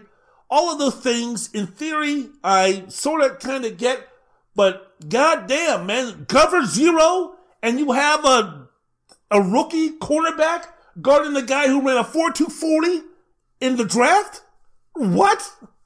I'm not a defensive coordinator. I've never coordinated a defense for an NFL level. I hadn't done it as long as Greg Williams, and I don't have a Super Bowl ring of me being a defensive coordinator. So, I mean, I'm not trying to play defensive coordinator here, but even someone as lame as me in terms of the amount of ignorance I have in coordinating an NFL defense will kind of know that maybe that's not the best of ideas. And Adam Gase, I don't know if it's out of I don't give a fuckness, or I'm scared of him, or I'm clueless, or I had no idea. I don't know what the excuse was for. I don't know if the Jets had a timeout or not for that call for him to be like, holy shit, time. Call a timeout. What the fuck are you doing, Greg, calling that bullshit? I don't know exactly what the communication was. The relationship between Gase and Williamson is not great to begin with. So I don't know all of the minutia that went on for him to make that call and for that play to actually go down. And look, the Raiders give him credit for picking up the blitz. Carr had a pretty nice pocket to make that throw. It was a double move. So the offensive line for the Raiders did well. If you want to criticize the Jets for not getting to the quarterback, putting some pressure on the quarterback, I don't know. There's a lot of things that go into a blown play like that. The Jets have to stink out loud. The Raiders have to execute, get a little bit lucky. Everything has to fall into place. But when everything is all said and done, everybody who knows football, and everybody who was coaching football at that highest level was up there talking about Greg Williamson is an idiot. So, all right, I got to go with them.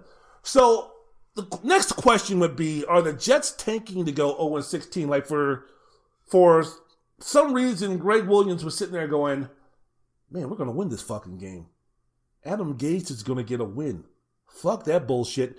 Cover zero." That was Booger McFarland on Monday night was talking about, like, yeah, the distrust and the dysfunction, and Greg Williams is that type of guy to go ahead and do something like that. And I mean, if you were going to tank a game, you had to wait until there was 5 seconds left to go before you got to do that. If you were going to tank, why didn't you just have the Raiders score the possession before? You had to wait till you had to cut it down that close?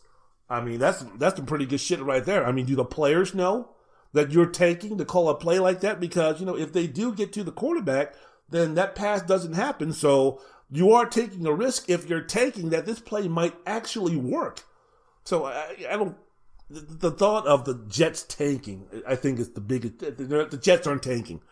I know the fans were elated when that play happened, but no, I don't think the players and the coaches are sitting around here going, "Oh shit, you know what? If we go, we win this game, we might not get the opportunity to draft Trevor Lawrence. So yeah, let's go ahead and let's botch this play, and let's hope when Greg calls in this play that we can go ahead and fuck it up, so the wide receiver can be wide open and catch the touchdown pass with 5 seconds left to go, so we can remain on the path to be 0-16. I don't think any player in NFL history is trying to go 0-16. I really don't. I know one damn thing. I know Sam Darnold sure ain't trying to go no damn 0-16 unless you really want to get the hell out of New York City or the New York Jets organization. So, not nonsense. The players, the coaches, They don't give a shit about what happens to the organization next season. Those guys aren't going to be with the organization for next season. So why do they give a damn? Why are they going to throw them a solid and say, yeah, let's go ahead and tank this game so my employer who's going to fire me 15 seconds after the final game is over, they can be in position to go ahead and draft themselves a franchise quarterback that can turn them around and lead them to the glory land. Yeah, let's go ahead and do that. No, those guys are still playing for jobs. You start getting that reputation, do you think you're ever going to get an opportunity to play in the NFL again?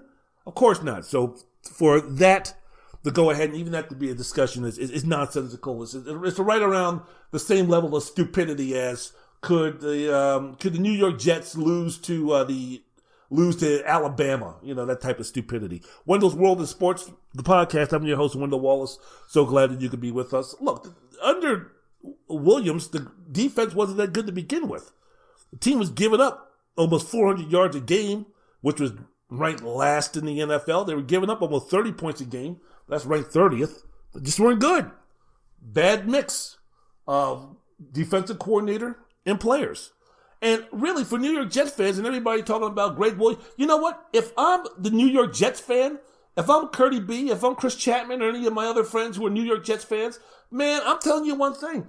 I am saying thank you, Jesus, to Greg Williams. I'm not scorning this guy. I'm not, pissing on this guy. I'm not berating this guy. I'm not talking negative about this guy. I'm saying thank you, Greg Williams. You have fucking saved us. What, you think the New York Jets fans are happy about, Justin Fields might be a nice consolation, but he sure damn ain't Trevor Lawrence. Well, this is all based on the assumption that Trevor Lawrence is even going to leave Clemson. He could be taking a look at this situation and be like, nah, man, I'm good. I'm good. I'm going to be sticking in college for another year. So there's really that means Trevor Lawrence isn't a senior.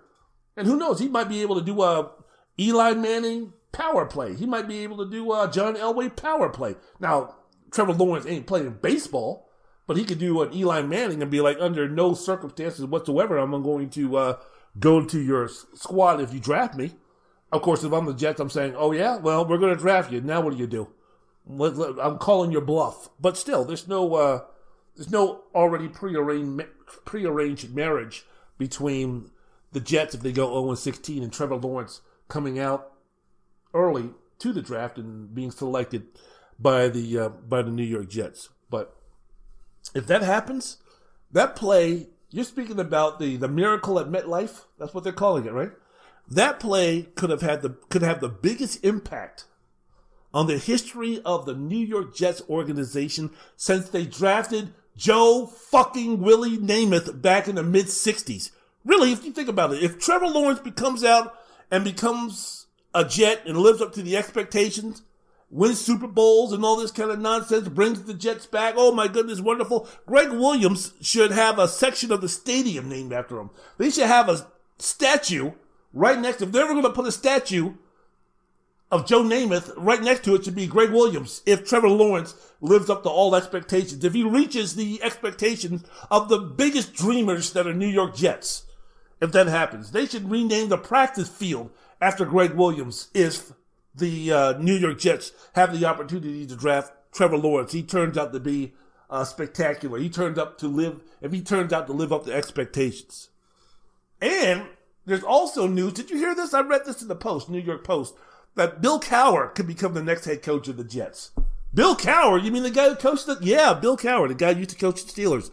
Coached it to a Super Bowl, all that stuff. During his Monday morning show on WFAN in New York City, Boomer Esiason, who works with Cowher on CBS, the NFL Today show, which I've never watched, he made it sound like Cowher might have just a little bit of interest. Like the story is about, he was discussing, him and his co-host Greg Giancani, he was discussing the disaster that the Jets are. And he was speaking about, Giancani was talking about, Cowher would be the perfect fit of the coach. But, this is Jets. And why would Bill Cowher take that job? It's never going to happen. And Boomer's like, what are you talking about?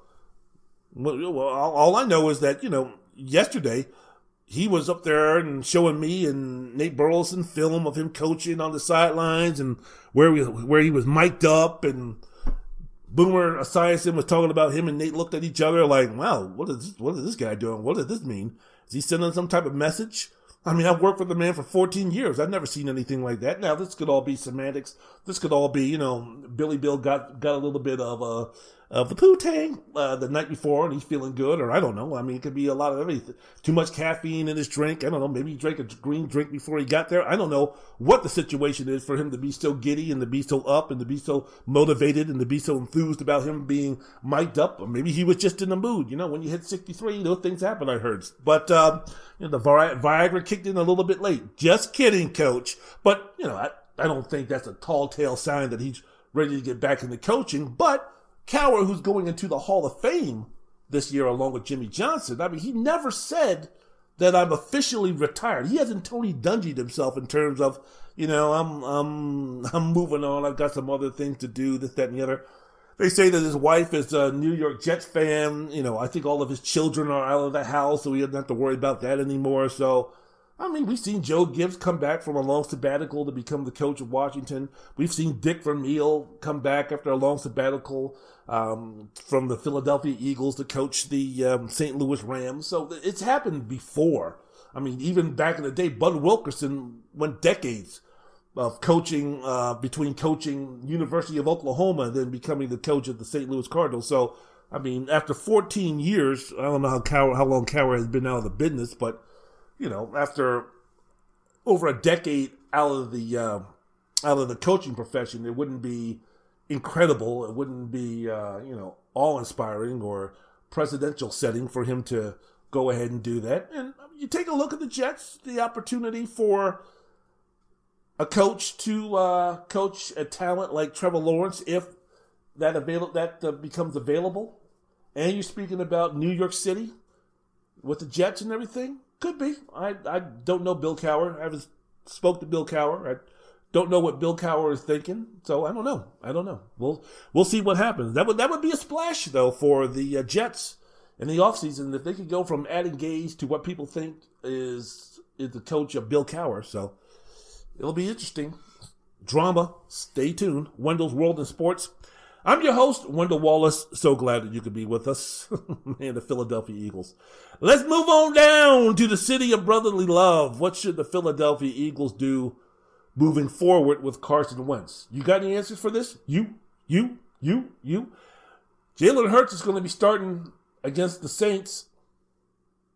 What do you do with Wentz?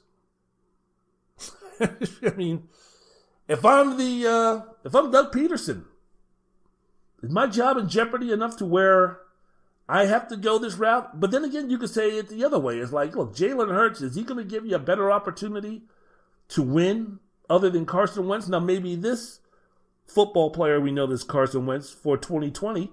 Yeah, I'm quite sure Jalen Hurts, mentally, he's not as banged up or beaten up. I mean, Carson Wentz just seems like he doesn't know what the hell he's doing out there. Carson Wentz just seems, I don't want to say that he's become the football version of Steve Sachs or someone who's got the yips like Jose Altuve was with the Houston Astros in the playoffs this season. But it just seems like Carson Wentz, I don't know, man. I don't know if he's thinking. I don't know if he has no confidence. I don't know if it's just a combination of things that are all negative, but he's been awful. He's been terrible. And look, he's not the only one. The wide receivers can't get open. They have no running back what to speak of. The offensive line is a joke. Doug Peterson isn't helping him any. So this is just not a Carson Wentz problem, I don't think. He's the main part of the problem because he's the quarterback. He's the one that had the ball in his hands the most. But he's just been bad. So after the Eagles fell behind 23-3 against the Packers, and another episode of goodness gracious, this team stinks, and Wentz was 6 for 15 for 79 yards. They just said enough.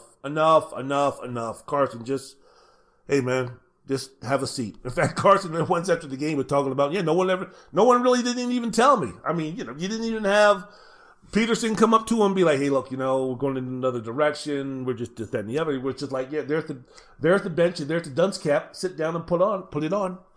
So Jalen Hurts came in, got the Eagles their first touchdown of the day. A few plays later on a 32-yard pass to Greg Ward. Hurts had 104 net yards on 15 dropbacks. Wentz had 57 net yards on 19 dropbacks. Hurts ran for 29 yards, making him Philadelphia's leading rusher on the day.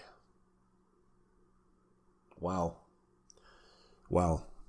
I don't know where to go, but Carson Wentz looks like a complete shell of himself. I don't know what it is. I don't know if Carson Wentz can get it back.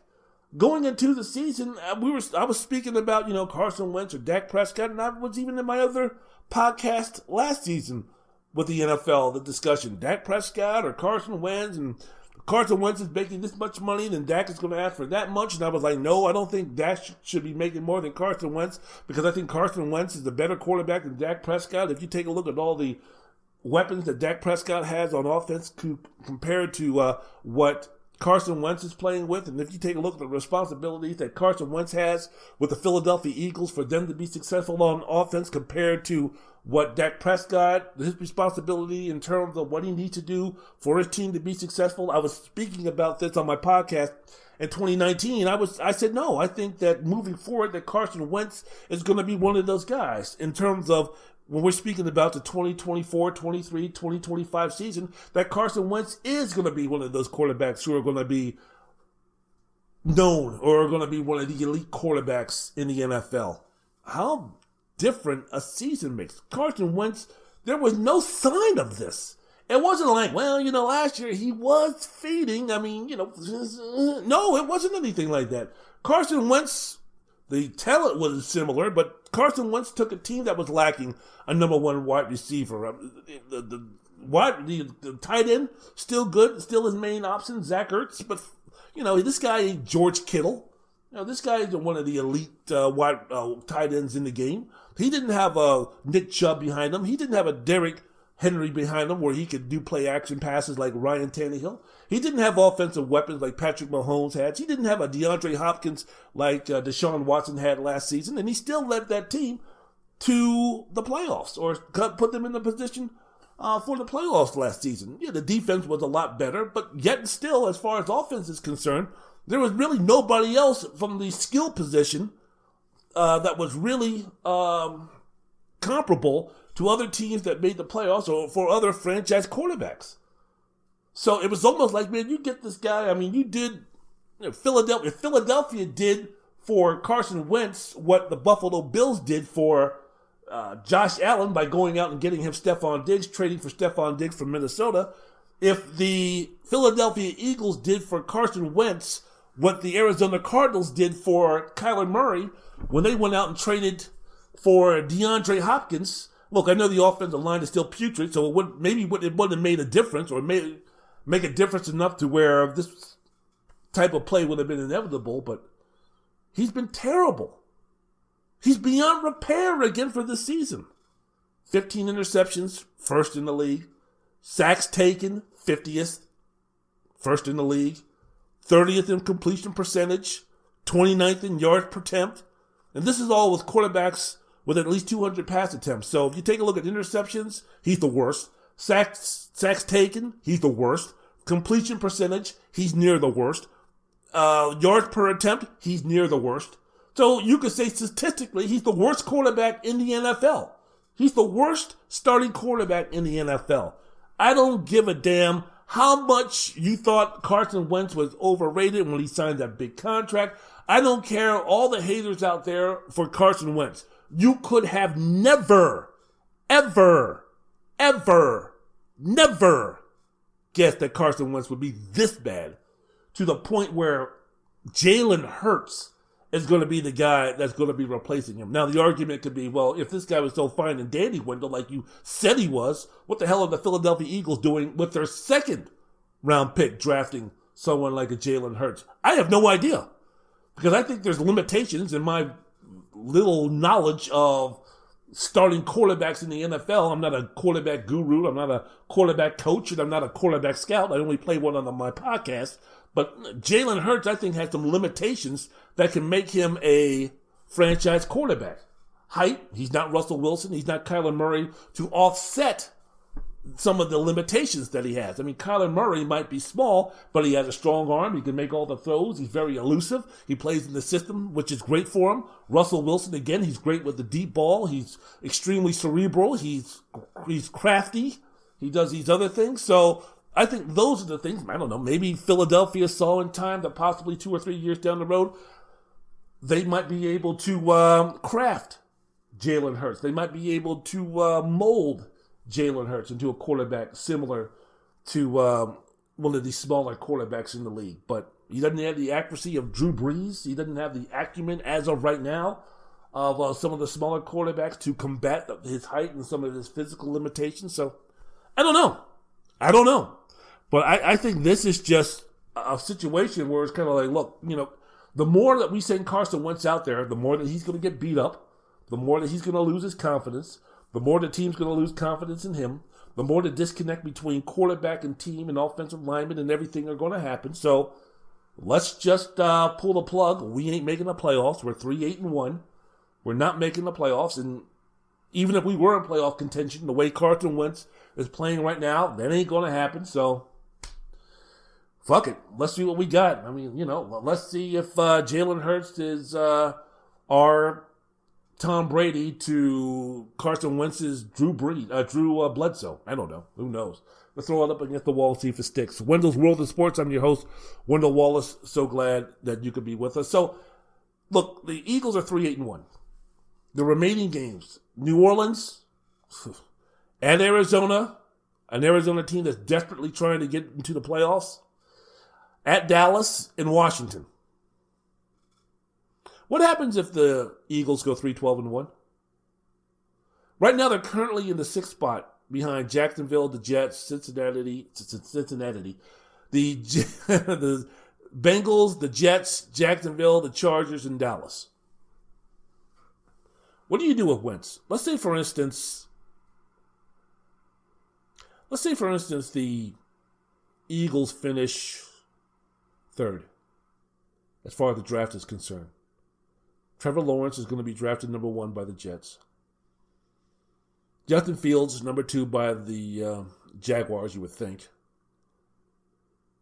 Does Philadelphia maybe take a look? I know they signed Wentz to a 4-year, $128 million contract extension in 2019 that kicks in for the 2021 season. I get that.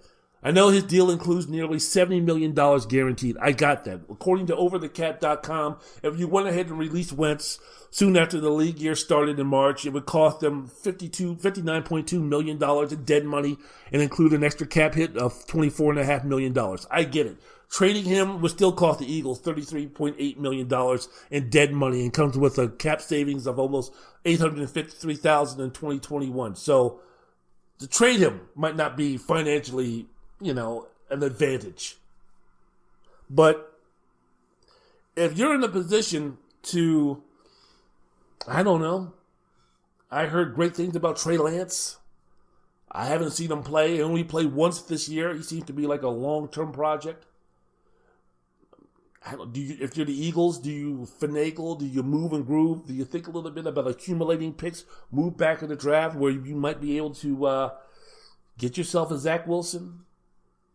Get yourself a Mac Jones? I don't know. Hey, look, this kid from Oregon, Perry Sewell, I guess he's an offensive tackle or something like that. He's supposed to be like super unbelievable, fantastic, and the Eagles need some offensive linemen desperately, so maybe it's a situation where they're just going to roll with Wentz. No, we're not looking for another quarterback. We got our quarterbacks fine and dandy right here with Wentz, with Jalen Hurts. So, we're not going to take a flyer on someone like Trey Lance, who many people say outside of Trevor Lawrence had the highest ceiling of all the quarterbacks who are going to be available. Someone like a Zach Wilson, who has a lot of Johnny Manziel without the off-the-field immaturity and nonsense stuck to him.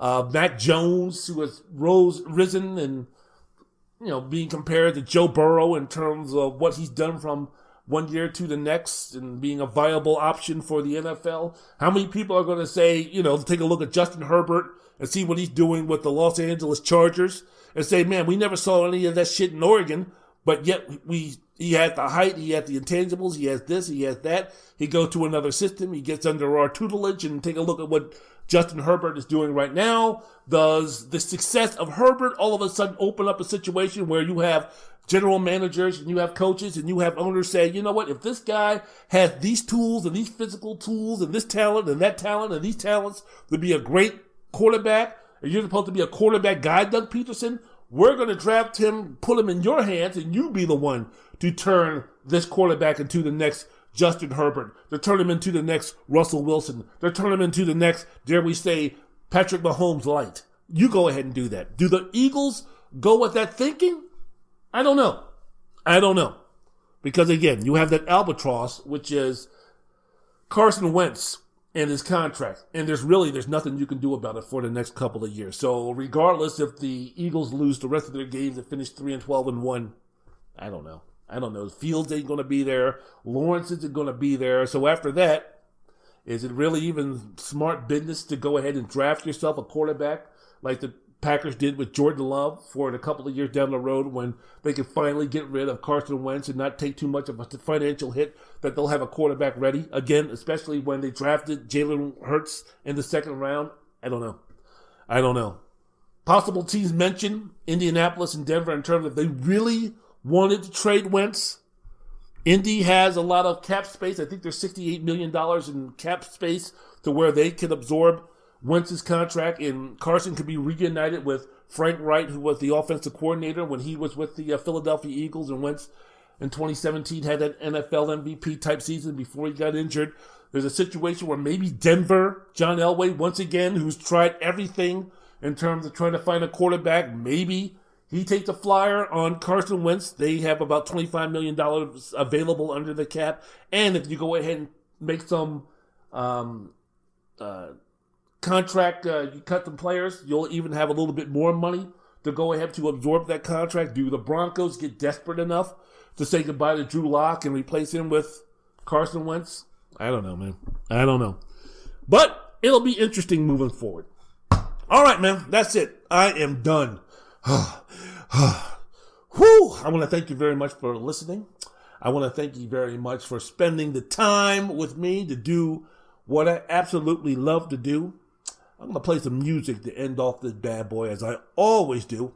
And I'm going to talk about the boss. I'm going to be talking about the diva. I'm going to be talking about Miss Diana Ross when she wasn't with the Supremes, with the incredibly sexy Flo Ballard, may she rest in peace, and the incredibly gorgeous and pretty Mary Wilson, still at her mature age, looking fine for her age. But Diana Ross, beautiful song, reach out and touch somebody's hand, make this world a better place if you can. That's what I'm reaching for, man. That's what I'm talking about. That's what I'm preaching. That's what I'm trying to contribute when we're speaking about trying to move this society forward. I ain't marching, I ain't fighting, I ain't swinging, I ain't rioting, I ain't doing any of that stuff. The best thing I can do in terms of trying to help the movement, the little thing that I can do, the small piece, the thing that I can do is to go ahead and do what I'm doing. Reach out, touch somebody's hand, make this world a better place if you can. Lovely song, beautiful song by a female, a legend with an incredible voice. The boss, Miss Ross. So until next time, stay the way you are. Keep moving forward. Be confident. Be kind. Be wonderful. Be sweet to the ones that you love, because there's some out there who don't have that opportunity. Be good to your children. Teach them right from wrong. Be good human beings. I appreciate it. Miss Ross, if you would, please.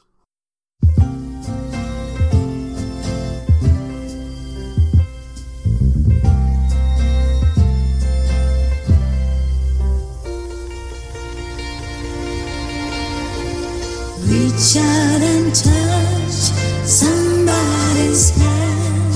Make this world a better place if you can.